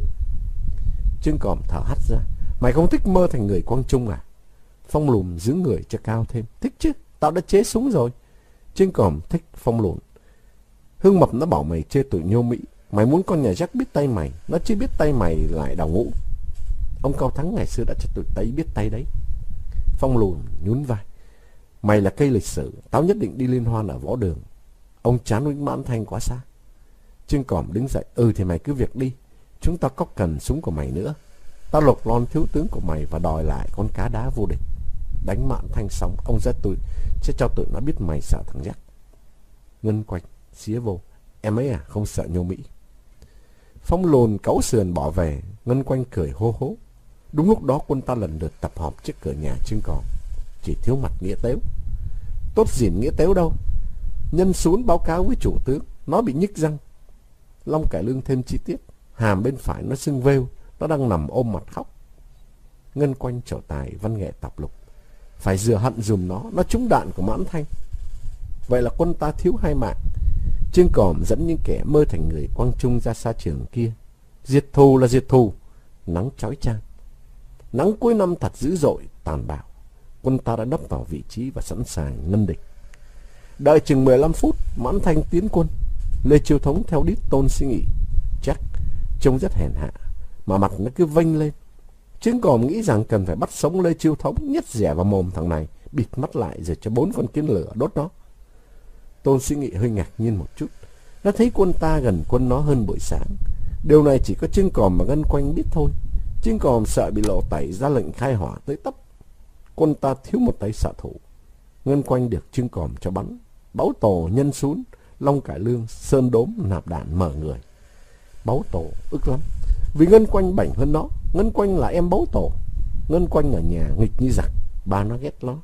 Chỉ thương Báu Tổ thôi, nhưng Ngân Quanh xuống nhà dựng hai nó, tức là bố Trương Còm thì cả bố con Trương Còm cùng khoái Ngân Quanh. Báu Tổ dỗi: anh hai em về đây. Trương Còm gắt: sắp thắng trận mày lại đòi về. Báu Tổ phụng phịu: anh bắt em nạp đạn cho thằng Ngân mà không cho em bắn. Trương Còm hứa hẹn sẽ cho mày bắn. Thắng trận ta cho mày 5 khẩu súng, đem về Tân Định mà ăn Tết. Báu Tổ tuét miệng cười. Trận chiến tiếp tục. Dũng Đa Cao, Hưng Mập, Bồn Lừa, Trương Còm, Ngân Quanh phơ rất chính xác. Chỉ tiếc đạn nổ nhỏ nên dù chúng quân Mãn Thanh chúng nó vẫn cứ nhe răng cười. Bồn Lừa chú ý một sợi dây thừng buộc trên cột điện. Nó đã ra chiến trường trước cả Ngân Quanh. Trương Còm và âm thầm treo sợi dây. Để làm gì chưa ai biết. Đạn bắn thanh nổ giòn giã, hỏa lực hai bên ngang ngửa. Bỗng anh Ba Tàu bắn bò bía ngọt sóc 3 cây sắt rút số lạc vào chiến trường. Con nhà Sơn Đốm thò tay vào túi rồi kêu: bò bía. Anh Ba Tàu tát vô. Trương Còm mắng: em đang đánh giặc mà mày đi kêu bò bía. Sơn Đốm cười: bò bía ngon thấy mổ. Trương Còm dọa: ăn xong mày đi té re à, lát nữa mày kêu cả bắp luộc. Quân ta ngưng bắn để ăn bò bía ngọt. Lính của vua Quang Trung ngày xưa đánh Mãn Thanh cũng ngon sơi như bò bía thôi. Chủ tướng Trương Còm bị Sơn Đốm quyến rũ nhai bò bía ngọt nhồm nhoàm. Bên địch thấy quân ta ăn bò bía thèm quá. Vừa lúc hàng bắp luộc qua, Lê Chiêu Thống bỏ tiền khao Mãn Thanh. Thế là Mãn Thanh buông súng thổi harmonica sần sặt. Trương Còm hô quân đốt bò bía ngọt thật lẹ. Báu Tổ bị nghẹn. Quân ta áp dụng chiến thuật tốc chiến. Đạn bắn sang đất địch ầm ầm, khiến Mãn Thanh phải quăng ngô liệng harmonica phản pháo. Lê Chiêu Thống cứ thản nhiên thổi bàn kèn theo điệu phè dơ rắc cờ. Giờ ăn tới rồi, giờ ăn tới rồi. Mời anh sơi, mời anh sơi. Giơ bắp lên anh em nào, giơ bắp lên anh em nào. Ta cùng nhai, ta cùng nhai. Ngân Quanh cao hứng đứng lên hát một bài thúc quân. Cái cờ là cờ của ta. Trong gió tung bay gần xa, đứng nghiêm em chào mỗi sáng. Trong khi lớp nhất kéo cờ.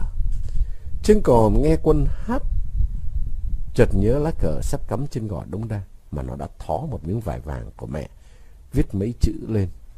Chút nữa thôi, Trương Còm sẽ đích thân cắm lá cờ đó trên đất của Mãn Thanh. Trương Còm thích thú quá, nó hét lớn: phơ! Đạn quân ta bay sang đất Mãn Thanh tới tấp. Jimmy, John, Bill vừa bắn vừa mê Ngân Quanh và những khẩu súng thô sơ của Trương Còm. Còn Trương Còm vừa nghĩ được cách kết thúc chiến trường, nó bảo Báu Tổ: mày bắn thế tao đi. Báu Tổ chập lấy súng bắn thì cùng Ngân Quanh, anh em nhà họ Cổ Kim Báu, Cổ Kim Ngân say sưa khạc đạn. Trương Còm chạy một mạch về nhà, lượm những cục pin chết thủ vào túi. Nó xách thêm 2 cái lon sữa bò rồi cu cậu lại chạy ra chiến trường. Nó ngồi sau cột điện, dùng dây cao su gói hàng, cột 10 chiếc pháo vào cục pin. Đoàn Trương Còm vê nhẹ 10 chiếc ngòi pháo xoắn khẽ lấy nhau. Trương Còm loay quay một lúc thì chế được 5 trái lựu đạn.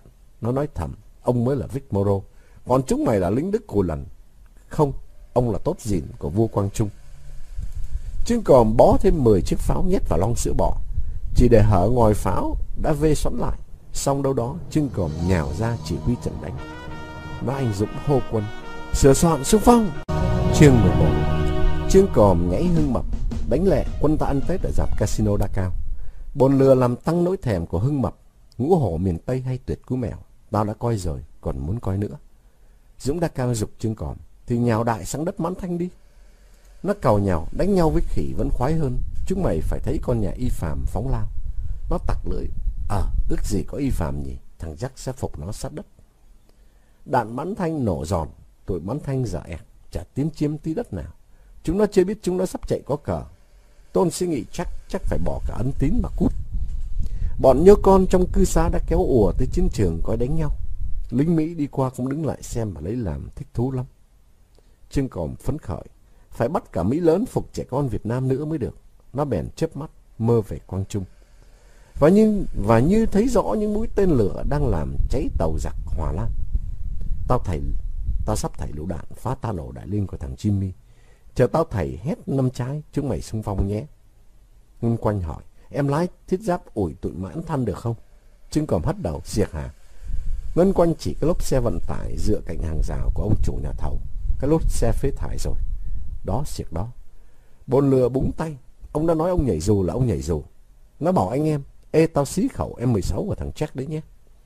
Ngân Quanh nghiến răng, còn em xí khẩu Đại Liên của thằng Jimmy. Trương Còm sợ lính Mỹ bỏ đi liền thì uổng dịp may làm cho cả Mỹ lớn lẫn Mỹ nhỏ, Mỹ nhô phục lăn cu chiêng. Nó hạ lệnh cho Long Cả Lương chạy về nhà lấy cái xào màn. Bọn lính nạp đạn đã hết nhiệm vụ vì sắp đến giờ tấn công. Chúng nó đang ngồi ở tư thế chờ đạn nổ, đoàn là chạy đua sang đất Mãn Thanh càn quét chiến lợi phẩm. Trương Còm mang sẵn miếng củi gỗ thông. Nó bật diêm đốt thanh củi nhỏ, rồi trái lựu đạn thứ nhất được rút kíp, tức là châm ngòi. Trương Còm thảy sang phía Mãn Thanh. Trái lựu đạn lăn từ từ đến sát chỗ Jimmy nằm sấp. Khẩu Đại Liên, trái lựu đạn nổ tung, nảy cả cục pin lên. Jimmy hoảng hồn, lính Mỹ đứng xem vỗ tay khen ngợi. Trương Còm cao hứng hét lớn, hàng chưa? Jack quạt M16 trả lời. Trương Còm thảy trái lựu đạn thứ hai. Ngân Quanh không muốn tuân lệnh chủ tướng. Nó nằm cong người trong cái lốp xe và con nhà báu tổ lăn mạnh sang đất địch. Ngân Quanh lại biểu diễn một màn cản tử quân. Trương Còm thảy trái lựu đạn thứ ba rồi thứ tư, gọi là bắn che cho Ngân Quanh. Hai tiếng nổ cách nhau không xa. Cùng lúc thiết giáp chở Ngân Quanh ủi ngang khẩu Đại Liên của Jimmy. Ngân Quanh vội chui ra giật lấy súng của Jimmy, quay lia lịa vào Jack. Bồn lừa nóng mắt đu dây làm tắc răng, nó đạp vô bụng Jack. Tôn suy nghĩ ngã ngửa. Bồn lừa tước luôn khẩu M16, quân ta ảo sang. Trương Còm không kịp thảy trái lựu đạn thứ 5. Lê Chiêu Thống sợ bị Trương Còm bắt, vất súng bỏ chạy về nhà. Địa phương quân tan rã, cuộc đánh sáp lá cà diễn ra sôi nổi. Quân ta tranh nhau cướp súng để nghiến John và Bill. Hưng Mập và Dũng Đa Cao cười ha hả. Trương Còm đốt quả đạn nổ cái lon sữa bò bay bổng lên trời. Nhô con cư xã Chu Mạnh Trinh vỗ tay hoan hô ầm ĩ. Một anh lính Mỹ chạy đến xoa đầu Trương Còm, gút rối rít. Anh ta tấm tắc, General. Trương Còm gần mặt hắn diện. Lính nhô Việt Nam chỉ không? Anh lính Mỹ chẳng hiểu gì, chỉ gật gù cái điều phục lắm. Quân ta đã bắt sống được Jack, Jimmy, John, Bill. Lính của Vô Quang Trung giữ chặt tay Mãn Thanh. Trương Còm anh Dũng lắc đầu. Báo Tổ, Long Cải Lương và lính của Vô Quang Trung lần lượt buông Jack, Jimmy, John, Bill ra. Trương Còm cười ngạo nghễ. Jack, mày phục bọn tao chưa? Jack gật đầu, phục rồi. Trương Còm hỏi lại, phục thật hay phục giả vờ? Jack hơi cúi đầu, phục thật. Tụi mày đánh nhau hay quá xá. Một cuộc hòa đàm sau chiến thắng vinh dự bèn xảy ra. Quân ta tặng quân Tàu tất cả súng bắn pháo do Cao Thắng Phong Lùn sáng chế. Trương Còm hứa sẽ cho quân Tàu đủ 20 con cóc, dù quân Tàu bằng lòng, để quân ta tịch thu Đại Liên, M16 và Tommy Gun. Ngân Quanh được Bill, Jimmy, John gạ dạy cách ngậm pháo nổ và cắm pháo và rốn đốt. Quân Tàu khao quân ta một trận kẹo cao su và sô-cô-la. Đang cơn vui vẻ, Long Cả Lương nhắc Trương Còm, nè, mày cái xào màn. Trương Còm vội móc túi lôi lá cờ ra. Nó buộc vô đầu cây xào sắt và bắt lính của Vô Quang Trung dựng lên. Sơn Đốm giữ nhiệm vụ đỡ cây cờ. Cứ như quân đội Mỹ dựng cờ ở đảo Đối Mã ấy. Jack đọc 5 chữ mơ thành người Quang Trung viết trên cờ, trố mắt. Nghĩa là gì hả Trương Còm? Là thế này, bọn mày hãy ngồi xuống đây, ngồi cạnh tao đi. Trương Còm hắng giọng say sưa kể lịch sử Việt Nam. Ngày xưa, nước tao có một vị anh hùng vô địch thế giới là Quang Trung. Bọn nhô Mỹ lắng tai nghe, trong khi lá cờ chiến thắng phần phật bay trên gò Đống Đa. Mộng mơ của những đứa trẻ Việt Nam anh dũng. Mùng 8 tháng 3 năm 1969. Viết xong tại Phú Nhuận, Gia Định. Xin anh Vũ Mộc Long. Khắp bờ sông nhìn